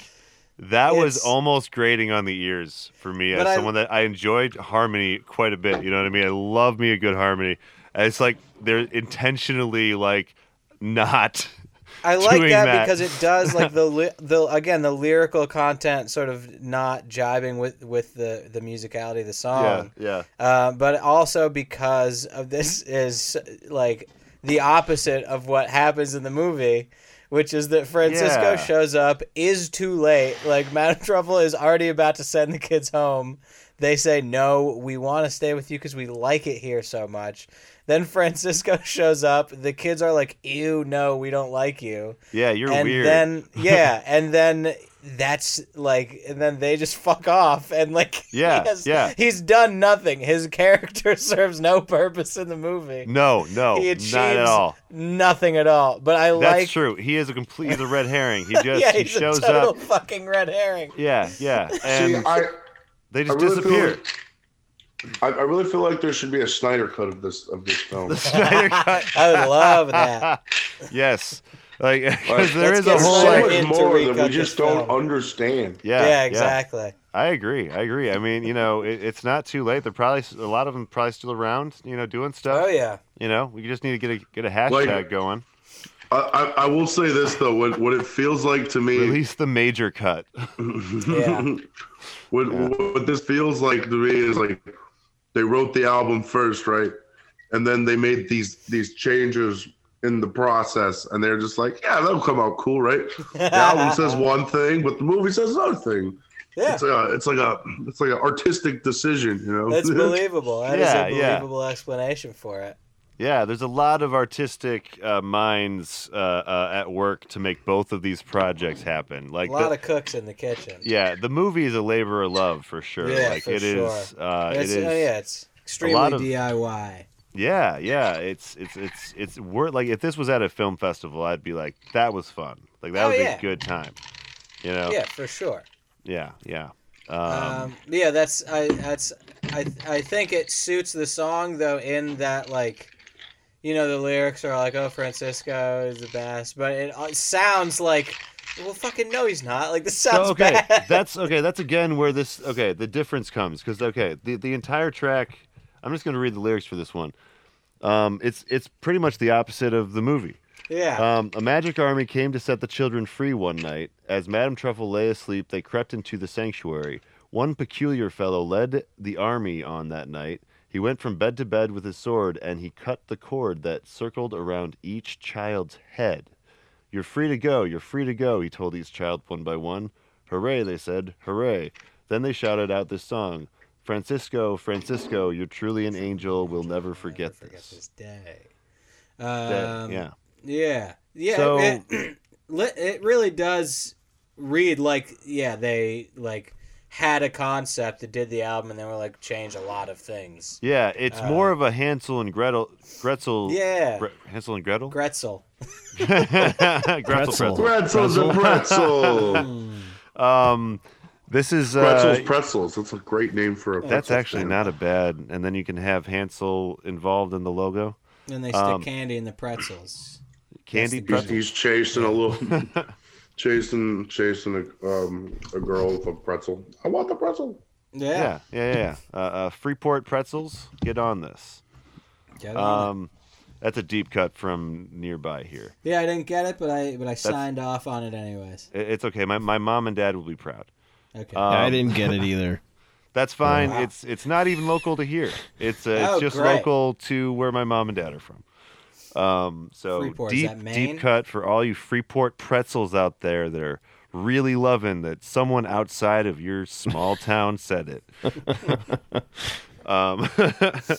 Yeah, not much to say about Powdered Abe Lincoln though.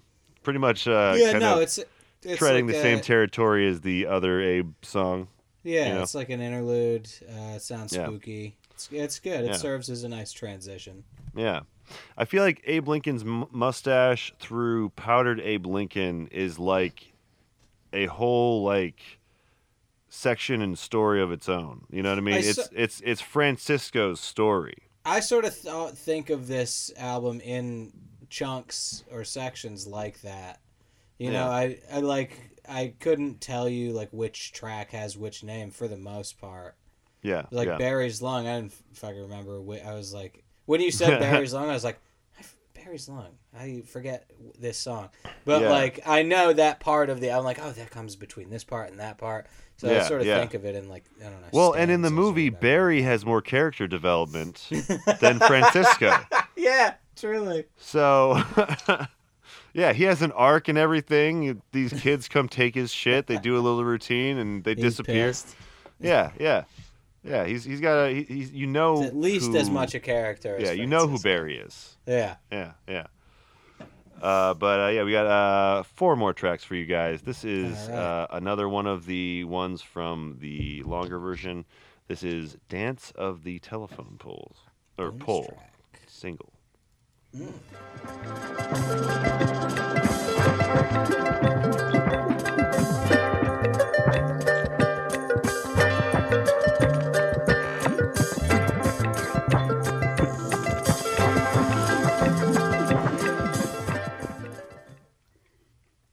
This has to be in a hip-hop track. I think that all the time, but I don't think I've heard if there is, but it's gotta be. Like, it's just, too... If you it's heard too this... ready for it. Yeah, if you heard this and you made beats, why wouldn't you? Oh, yeah, I'm just gonna do that. Yeah, why wouldn't you take this easy hit, all right? Anyone making beats out there, I guess, take this. It's weird, too.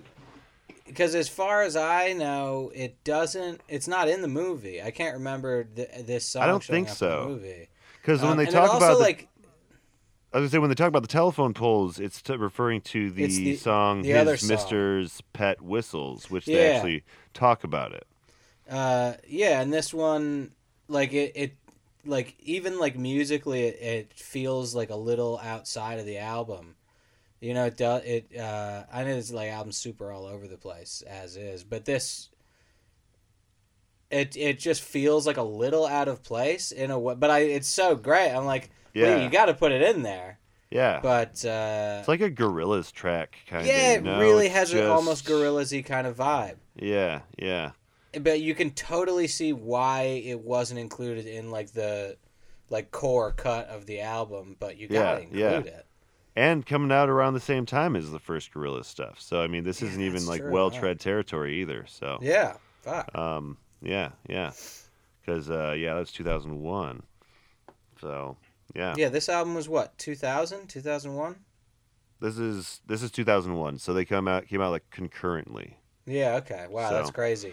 My development as a person and a listener of music would have been very different if I had gotten this album when I was 11 instead of the Gorillaz album. Yeah, right? I feel like, Gorillaz album was huge for me as a kid. Yeah. If this had found its way to me, I don't know what I would have fucking made of it, but... Yeah, no, I would have definitely, like, there would have been, like, 1 or 2 tracks where I'd been like, that was cool. But, like, I would have most part of it over my head. Yeah. The brain is not ready to receive that yet. I for sure needed to grow into it. Yeah. Or use the assistance of some kind of chemical. I think that you can maybe make it make sense. This one also has a very like era specific of Montreal kind of vibe to it. Okay. So maybe this is like some early seeds of that maybe. Yeah. Yeah. Specifically like the bass. Like I would not be surprised if that was the bass player. Now that you mention it, like Yeah, this definitely reminds me of some of that poppier, fun music video stuff. Yeah. Okay. So I think that this is, but I mean, it says Dance of the Telephone Poles, but yeah, they collected the pictures of telephone poles earlier in the story. Maybe this is just like another kind of revisiting it. Revisiting like them, because they're having fun taking pictures of the telephone poles too. This could have just been like little an boy alternate. and girl. Yeah. They'd be chilling. It is also right after they're freed by Francisco. So now they're dancing around all the telephone poles. Yeah, instead of having to take pictures of them and give these Polaroids to Madame. Polaroid, by the way, very good. Yeah, a lot of Polaroids in this. Yeah. They're not on the job. Truffle. They can just have fun. Yeah. So, if I'm assuming, in the song, they're not cool with Madame Truffle. In the strictly the album, I don't think that they're tied to Madame Truffle. No, for sure she's they're flipped for the album. Yeah, it's an interesting thing. Yeah. It's cool. Like I'd be curious about the process of. Me too. I feel because it took like 6 years. I feel like comparing the two is maybe like a nice like window into the development of it in a way. Yeah. Again, I'd love to see the features on that DVD that came out. They're great. It's nothing expository like that, but it is just a lot of cool like. They're just like weird little short films that they made and like music videos and stuff. Yeah. I tried to buy that movie like when you sent it, Brad, and I like watched it, and then there's a link attached to it, and it didn't work anymore. So, it should be a free version of the movie. No. It worked. Talking about the DVD. The DVD. Oh, the DVD. Okay, yeah. Yeah, I was like looking into it. I think it's still for sale on. If you just go to like whatever the Orange Twin Records website is, sure. I think they still have it for sale in their store, but I don't know. Okay. Yeah. Cool. Nice. Because I don't think that label is defunct yet, but they might be. Who knows? It looked like the page was around, but the link was inactive. But oh wow, yeah, I don't know. Okay, maybe they need to do some updates on the website. Yeah, it's a hot collector's item now. Yeah. All right, well, we got 3 tracks left for you guys. This next track, we are returning to the Moon Pie Eye. This is "Do the Moon Pie Eye." Do it.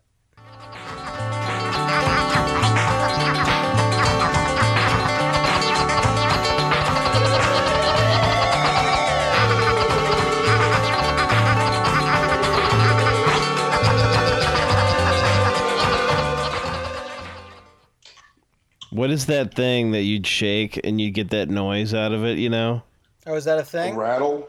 Like, are you talking about the Rainmaker? No, I know what you're talking about.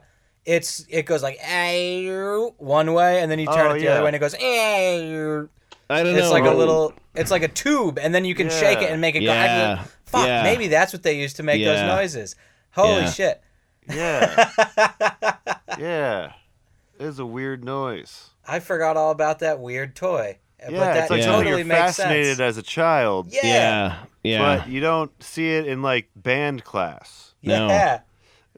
I haven't heard that in a very long time, but I'm like, that's definitely what that is. Fuck, that's interesting. I gotta track one of those down. Do you have one of those laying around? No. You find those that at would like be a lot cooler if I did. You can find those at any like novelty shop, like you know, tourist shops where Yes.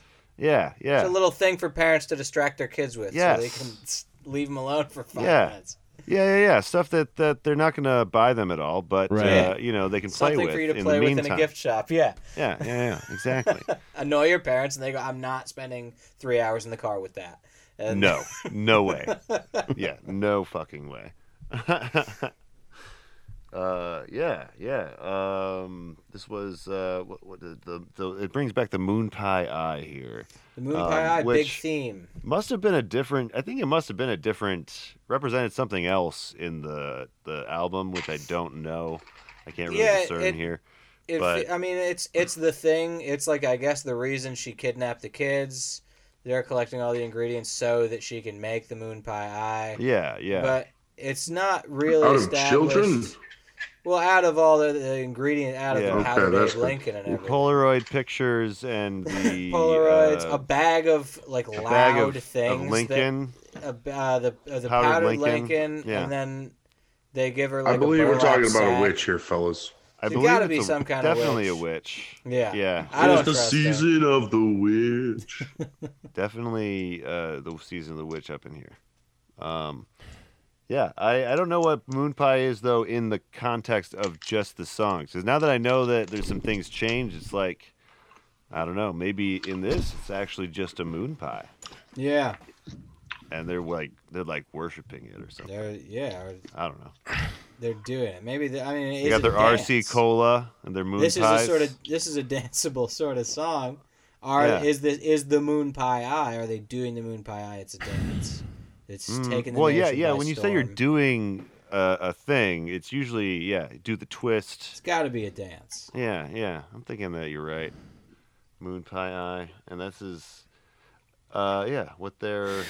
Maybe that's what the lobster's doing in the movie, because that's true. There's a lobster. This song is when the lobster is dancing on TV, I think. Oh, so maybe that's the maybe what's happening in the TV is the real story. Dude, holy shit! Oh fuck! yeah. I think we've cracked it. Are we the ones being watched? Maybe we're the story of this album. Am I myself now true self? Are we bugs? I don't know.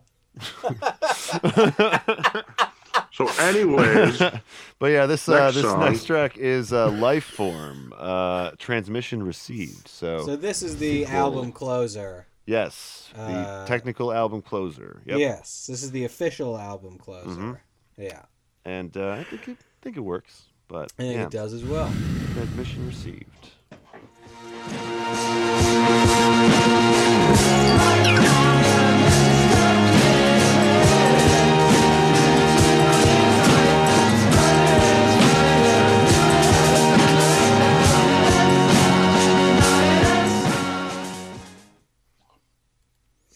That one's a jam, though. Yeah, it's good. It's really upbeat end. Yeah, it's good. It's what plays as the credits roll, and it's great. It's like perfect for that. Yeah, but it is also just like it's a nice. It feels kind of like almost triumphant. Yeah, and just like upbeat, just the same thing repeating, but like in a way that is good. Maybe in this one, the kids get the moon pie eye at the end instead of the witch. It's like a whole. Warlock. I think originally, they wanted much more conflict. Or they intended more conflict between the kids and Madame Truffle, and them running away with the moon pie eye. That's cool. Yeah, but then after they cast Madame Truffle, they're like, "Oh, you're so nice, though." Yeah, how are we gonna make you evil? Yeah, and give her that beard. And plus, this Francisco guy looks fucking weird. I don't even know what we were thinking with that. Yeah. So I think that they just did the logical thing when you adapt it to visuals. Yeah. Yeah. But this one life forms now. I like that long slow fade out. Yeah. It's about a minute. It's about almost a full minute of a fade. I didn't realize. It never occurred to me. Until I listened to this before we did this as well. Yeah. And until then it didn't strike me the similarity between this and how we ended the fucking our album. Dude, yeah. Because I think that obviously this has been a huge influence on me, and I totally wasn't thinking about that. I was just I want a wicked long fade out. I just want it. Yeah, shit. Just a really gradual fade out. Yeah, I just listened to that earlier today. And you're right. Yeah. I throw it on every now and again. Yeah. It's a good one. Listen to Love My Life, guys. It's great. Buy the vinyl. You're right. It does. Yeah, maybe subconsciously you're I must have channeling one of your favorite things. Yeah, that's cool. Some reviewer compared it to this, which made me feel good about myself. And also, that's really cool. Anytime anybody compares us to bands that I do listen to, I'm like, oh fuck, I'm ripping them off. And when they compare them to somebody I don't listen to, I'm like, well, I don't fucking listen to that band. there's no winning. Yeah. That's the plight, I think, of the artist, is like you are constantly compared. We get compared to Guided by Voices so much, and that's a band, like, I know Guided by Voices, I've never really like listened to them or cared about them, but like that's like one of the number one comparisons. You know how often you think I might like that? On this podcast, you know how often the Beatles get mentioned of, it's just like the Beatles. Every time. It's like every time. It's the Rosetta Stone of music references. So. The absolute number one, the best comparison that anyone has given us, and the one with which I took no issue, is it's like they said that the album was like Joy Division meets Weird Al on the Magical Mystery Tour. See, that's awesome. The best thing anyone could ever fucking say. Yeah, you should almost put that on a sticker and put that on the album. Yeah, I would love to do that. Yeah. That's fantastic. Yeah. That's a beautiful sentence. You're starting with high praise with Joy Division already. Yeah. You know what I mean? It's high praise across the board, but across such a spectrum. Yeah. And it definitely makes sense. Like, it fits. I like that. Well, I was saying, once we get through all 5 of your albums, like, if you add them all together, it's like, it is Inspector 34. Minus the allegations from the lead singer of course, Brand New, no allegations for any of us. No, we're all very nice and not creeps. Yeah. So that's probably the one least like the rest of you guys. But we've done They Might Be Giants. We've done Ween. We've done. What'd you do with Ben? Meatloaf. Oh fuck. Yeah. We awesome. did Meatloaf, which I was like, actually. Yeah, this fits. And now this. So very overly dramatic. Yeah, I think probably the next one will be the least close to your genre. Yeah, maybe. But there's always little things that make their way. Yeah.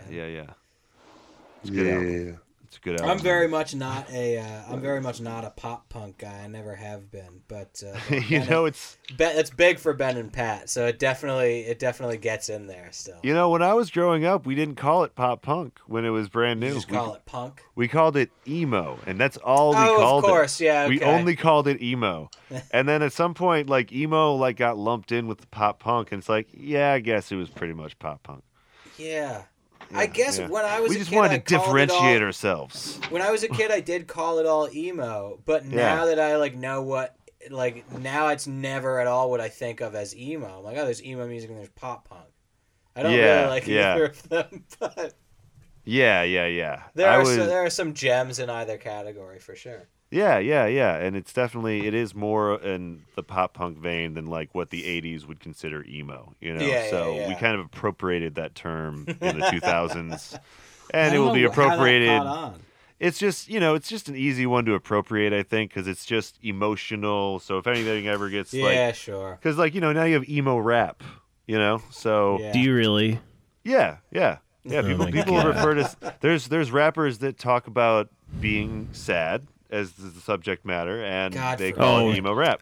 Do they call it, or do you call it, Brad? No. Listen. By definition, it might be what you're saying, but I don't know. This is gonna sound old, but I have heard it referred to as emo rap, so I have it on good authority. I still have no proof. Yeah, I have no proof. Prove it or not. I'm not sure. I'm not sure if Takeshi 6ix9ine falls under this category. I'm not sure if tattoos are involved in this subgenre. Face tattoos, I mean. But I don't know. I believe there is emo rap now. We have ought to be. I mean, if you believe, logical next step. It must be there. Yeah. Or it's rap that uses like My Chemical Romance as the yeah, they just are sampling. Yeah, they sample those. Yeah. That'd make a great sketch, I think.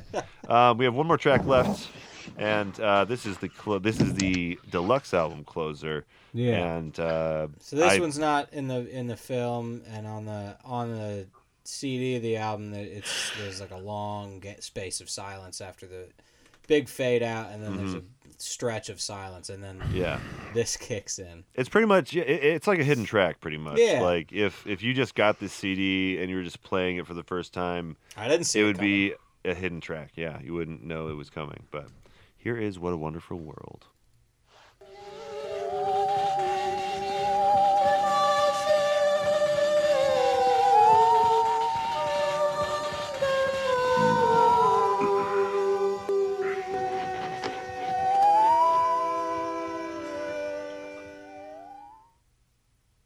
God, that saw guitar thing. What is that called? I think that's a saw. That's Julian Coster, 100%. Oh, is it a saw? Okay. Yeah. He's like apparently a master of that thing. Extremely good at playing the same saw. Yeah. You hear a lot of that in An Airplane Over the Sea. He does. He plays banjo also, and he'll bow that. So that I think there's a little bit of that in there as well. Yeah, it's kind of an really sound.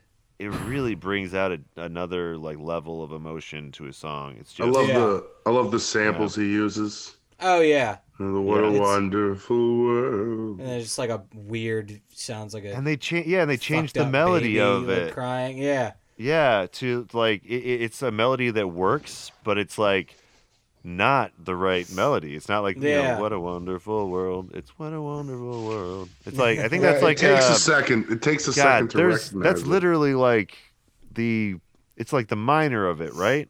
I don't know. Yeah, maybe. I don't know. There is music science. That's the term, music science. There is music science. There is music science behind this. There is music science. But I really, really enjoyed this one. I had to include it in the track. Yeah, it's great. It's very reminiscent of, my favorite Neutral Milk spots throughout their discography with the old timiness of it along with two great endings. It's both rare there's two so well. endings in a row for an album that are both like What is this, Lord of the Rings Return of the King? With all these extended endings. edition? The extended edition is 4, 5, 6 endings of this thing. When is it going to end? Thought the album was over. I paid for one album. I'm getting maybe 3. It's like the end of Ferris Bueller. Why are you still sitting there? Yeah. It's over. Home. It's over. Go home. Yeah. It's done. Just got the little people out there picking up the popcorn now. It's done. Yeah. Go home. But yeah, maybe that's why they had to do 2 albums at the same time. Like they were like, maybe one was we have to end one with this one, but we have to end one with this one. It's true. Both of them work as entire albums, as a single piece, but in different ways. Yeah. We've had an amalgamation. And I hope someday you'll think on it and maybe like having listened to it enough to try all the bonus tracks because they're all great. Yeah. I'm definitely going to listen to the other ones available. There's like 3 or 4 tracks left if you guys want to check out the deluxe edition. This is true. It's on Spotify. It's the one that's like zoomed out just a little bit. It doesn't have and the adding machine at the bottom. Oh, okay. Yeah. The shorter one doesn't have the adding machine at the bottom. You get the adding machine with the deluxe edition. Yeah. Man, I don't use Spotify. I bought the album. Yeah. Go to Bandcamp. Go to Bandcamp. Go to the if they have website a that apparently doesn't work, but maybe the original they might have another one that will. They might have a pure volume. I don't know. They might have a pure volume. Yeah. Who knows from that time. Well, that is a beautiful way to wrap up. I was about to say, speaking of which, this has been a long episode. There's a long Hell album. of an episode. But we're going to get through our last section where we go through our plugs and find out what we've been listening to. I, of course, have been listening to the Desert Island Discord playlist. We have nothing about else. 36. Yeah, no, it's fine. Like there's about 200 songs in there now. I'm adding more every day. There's He's not quite so trapped. Join us on our Discord. Click the link below, and when you get to the Discord, please let us know what your top 5 desert island albums would be, so we can add like 1 or 2 tracks from each of them to our playlist. We want to know, fans. And we have more playlists coming on the horizon. We're gonna make some genre-specific playlists coming up here soon, when I have a minute to do it. Or maybe I'll just make Sam do it. I don't know. Sam Braun seems to like the Discord, so maybe I'll just throw him the playlist responsibilities. But that's all I'm listening to. That's all I've got to plug. Check out our Discord. Check out our YouTube videos. You can check out shorter chunks of what we're talking about here, and some other random shit that I've worked on at Flyover State Park. Oh, and the Patreon, of course. We have more episodes behind the paywall at patreon.com/flyoverstatepark. I'm going to be editing the tiers here soon, so we'll have 2 tiers for you. And yeah, that's what I got. What about you, Jake? And we'll go last with you, Jim. All right.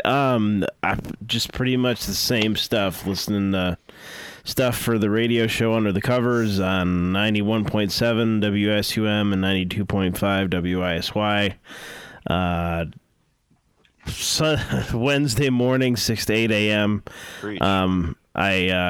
I heard I said a name wrong, and a listener reached out and emailed me the correct name, the way to say the name. So that's always good to know. Nice people to are know out there. Someone's listening. Yes, that's right. Yeah, that's how you know. Like that. Goddamn right. Yeah. That's why I got it wrong. Definitely. You should get it wrong every time you bring that person up in the future. just to bug that person. In the broadcast radius of our college station, what is the Billerica prison for our region? They were a number one listeners. Yeah. And we would always joke that we got a captive audience. See, that's smart. I don't know if they liked that or not, but we would make the joke. Hey, fight the prison industrial complex, people. Yes, seriously. When I had my first show, I got a fan letter from the prison, so that was pretty cool. That's awesome. Yeah, man. You know what? Yeah. It feels good. I need to get this podcast on the airwaves. I'm not getting this to the prison populations. They deserve it. Got no access to podcasts as far as I know. Yeah, that's right, man. They'd love us too. They've got nothing. I think we could inspire some prisoners in there. Teach them a few things about some albums. That'd be nice. Yeah. So yeah, doing that, and it's on Spotify. The show is on Spotify under the covers with Jake the Snake Foster, the podcast. Coming up with we're coming. See, John, you got to do another promo. I can do that. Should do that. So we're coming out with a Between the Sheets episode on Loretta Lynn. I'm still working on my fiance Kayla and I to do that because she's nervous about doing it, but we'll get her done. Loretta Lynn's birthday is the 14th of April, so that's our target date. And then the next one is Robert Johnson, the old blues, famous blues guitarist. So okay. That's our next one that we're gonna do. Nice. Who's on for that one? Brent Coppernall wanted to do him. Nice. So you guys let me know if you come up with a person. I'd love. Yeah, I need to think of the right person to deep dive on. And hopefully their birthday's coming up so that we can kind of keep it chronological. But yeah. Oh, you're trying to do it with the birthdays. Okay, I'll keep that in mind. Yeah. So Robert Johnson's born in like mid-May or something. So. Well, George, what about death days? Do you care about death days? Yeah, that works too. Because George Harrison died on my birthday, so it's a little of both. Yes, that works. That totally works. That sounds like a nail on the head. Yeah. I like to believe I usurped his soul for my own creative purposes. Yeah. So that's the way I prefer to look at it. Anyway, what were you saying, Jake? Oh, I think that's okay. about just covered my plugs. So yeah. All right, cool. I'm wearing a high mileage T-shirt, which we talked about when I think the microphones were off. But my check uncle's out band. High Mileage. See them at your local festival in the summertime. Yeah, I think they're coming to Madison. Probably coming your way at some point. Yeah, their tour bus. In their great tour bus. That's not the Kenny Rogers tour bus anymore. Yeah. Ask him about the bus. Tell him Jake sent you. See the bus, Ask to see the bus. That's fantastic. Tell him Jake said it was cool. You probably see the bus. If you're seeing them, it's so giant. Yeah. It sounds ask pretty... to see the inside of the bus. Yeah. Rockstar life. What about you, John? What are you listening to? What do you got to plug? Oh, I have been listening to the Transformers soundtrack again. Hell yeah. Me and a friend at work listened to it the other day. We got to get those driving 80s synthesizers, you know? Hell yeah. If you want to hear us break that one down, we do have an episode about that with the Wood Chickens. If you check our feed. So we covered that. Been planning on picking up the Digimon album again. Yes. Whole album nostalgia. It will happen. Digimon the movie soundtrack will be a thing. That's cool. I'm in for that one. Yeah. Oh, okay. All right. Jake's into it too. All right, cool. Awesome. And I just watched the last Blockbuster. Oh. On Netflix. Okay. And it's pretty much Netflix trying to sour themselves of the guilt of ending poor Blockbuster. Okay. Watch it. Take your own opinions from it. There is one Blockbuster left in the world, and it's in Oregon. The state. Aren't they renting it out so people can stay overnight there? I don't know what they're doing. I'm sure they're doing anything for money. That's what I heard. You can stay it's overnight. It's the last one. Airbnb, Blockbuster. Yeah, you can stay overnight. You got the whole library of movies, so you can pop in whatever movie you want. That is, actually. Now that you mention it, that might be worth it. Yeah, that's fucking People cool. come far and wide to see this place. It better have a projector though. It's got a bunch of yeah, I'm not watching this on a little fucking VCR in the TV monitor. Yeah, it's a CRT TV in the corner of the Blockbuster. There's no chairs. It's the same TV the employee used to watch from behind the counter. Exactly. I think we need to take a podcast vacation out to Blockbuster, guys. I will say this one spoiler. Go to our Patreon and fund our vacation to Blockbuster in Oregon. What's up? Group funding. We will not buy a gun with the money. We promise to not buy a gun. Sorry, was that on video?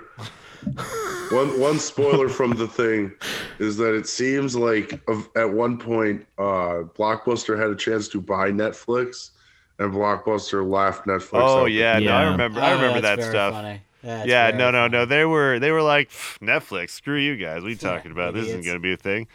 Yeah. No, that $1 billion Blockbuster. That was a real slow burn down. What? Yeah. Was the gun stuff on? Were we recording that or not? I don't know.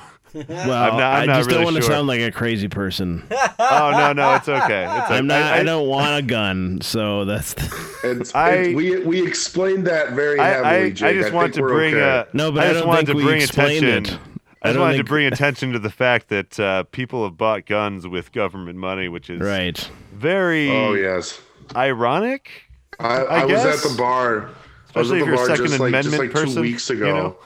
Not 2 weeks ago, like 3 months ago when the second stimulus came. Yeah. And I just remember hearing somebody 3 bar stools down hey, got me another gun coming. Yeah. That's his $400 stimulus. Most guns sold in a decade or something, I think. It's a lot of guns. But what about you, Jim? On that note, what are you listening to? What do you got to plug? Boy, what am I listening to? Man, what a question. I never have an answer for it when anyone asks. I do occasionally listen to music. Here's the thing: is I work at a music distributor, and there's music playing all day, and it makes me not ever want to listen to music in my free time, because work is like, I'm not listening to the music for work, but I'm just constantly having music blasted at me. So in my free time, I'm like, oh, finally a moment's goddamn peace. I don't have to listen to fucking music. I was telling Alexandra off mic last time almost the same thing. So unless it's like preparing for the show. Like, But on side B, sometimes those albums are kind of fucking weird. And not in like a fun way. Anyway, what are you saying? There's gotta be something. I'll think of something I've been That's all right. That's all right. you know what I listen to? I listen to a lot of Herb Alpert and the Tijuana Brass. Dude! I fucking love Herb Alpert and the Tijuana Brass. That's on my top 5 Desert Island. Beautiful. I think I own more records of theirs than any other. I think I do as well. Actually, so good. I bought another one the other day. I think like it's great music to just listen to, and I'll put it on when I'm cooking, and then I'll start eating, and then like the act of just sitting and eating something while Herb Alpert and the Tijuana fucking Brass plays is absurd. Like, you listen to this music and you're like, who the High fuck, society. Who listens to this? Who's this for? And then you're like, oh, it's me. It has been me the whole time. I love it so fucking much.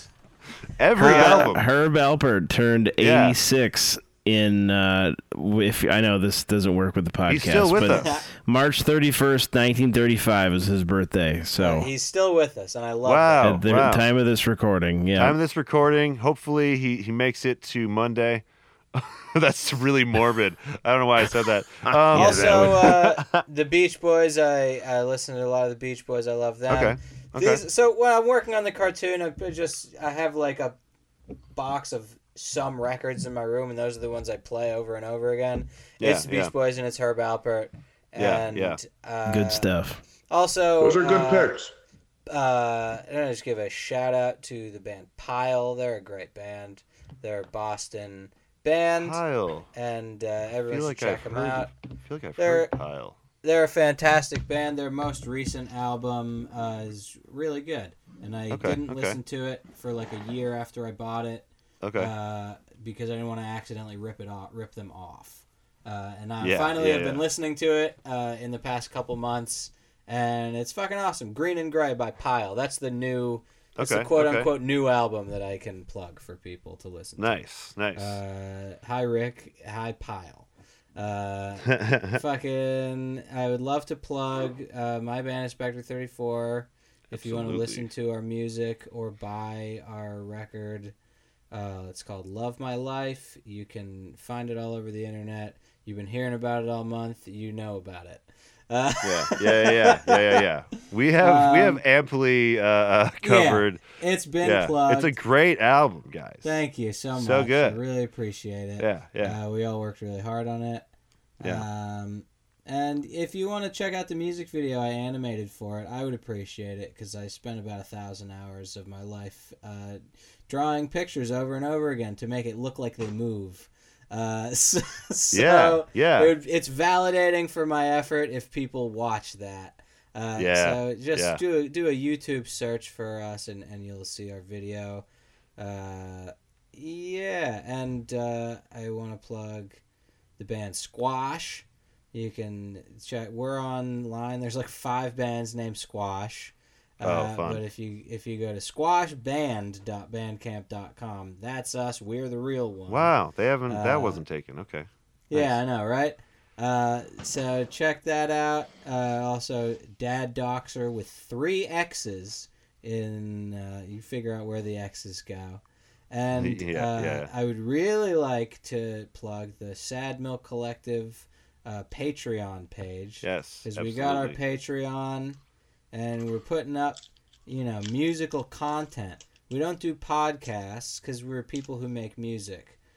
So what we do is music on there. You sign up for the Patreon, you get music. We use it for it's like there's music you can't hear anywhere else. So today, for example, we posted a full live recording of an Inspector 34 set from 2018 when we played in Oil City, Pennsylvania. So that's the kind of fun. But a lot of the time we also do like collaborations.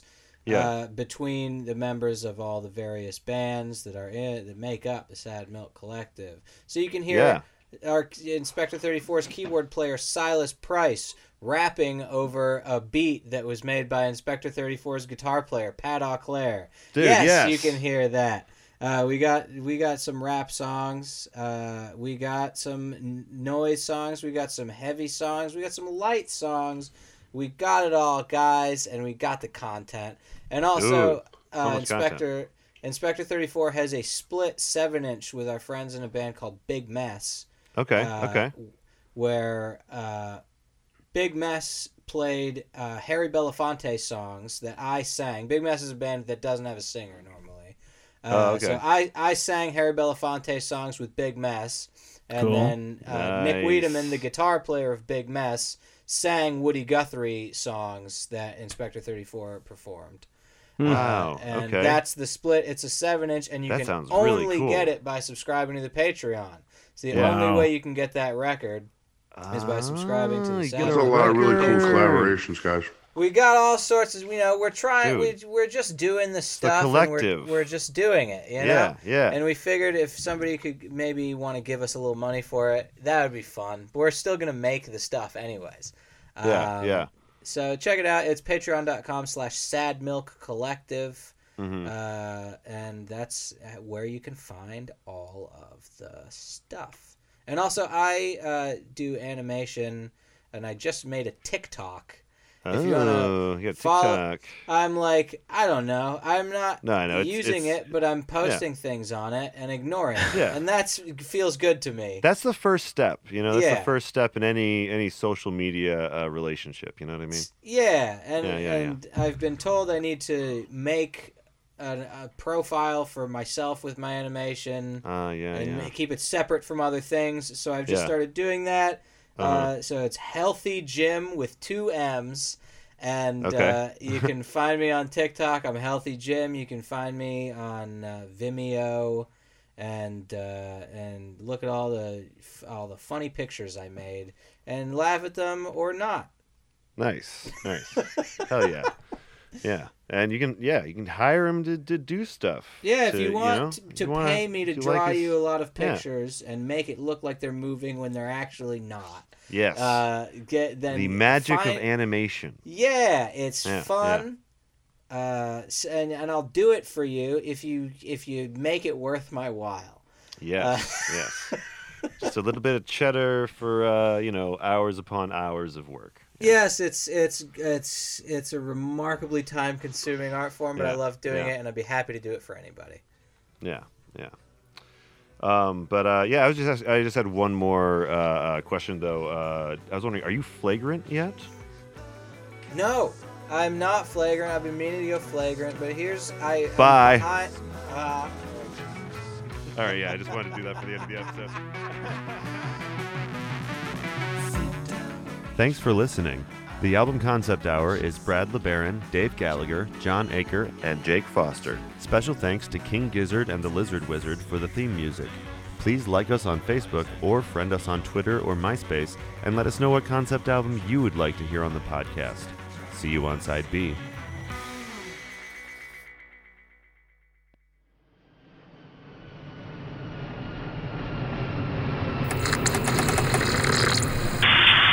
This is Flyover State Park. You are clear to land.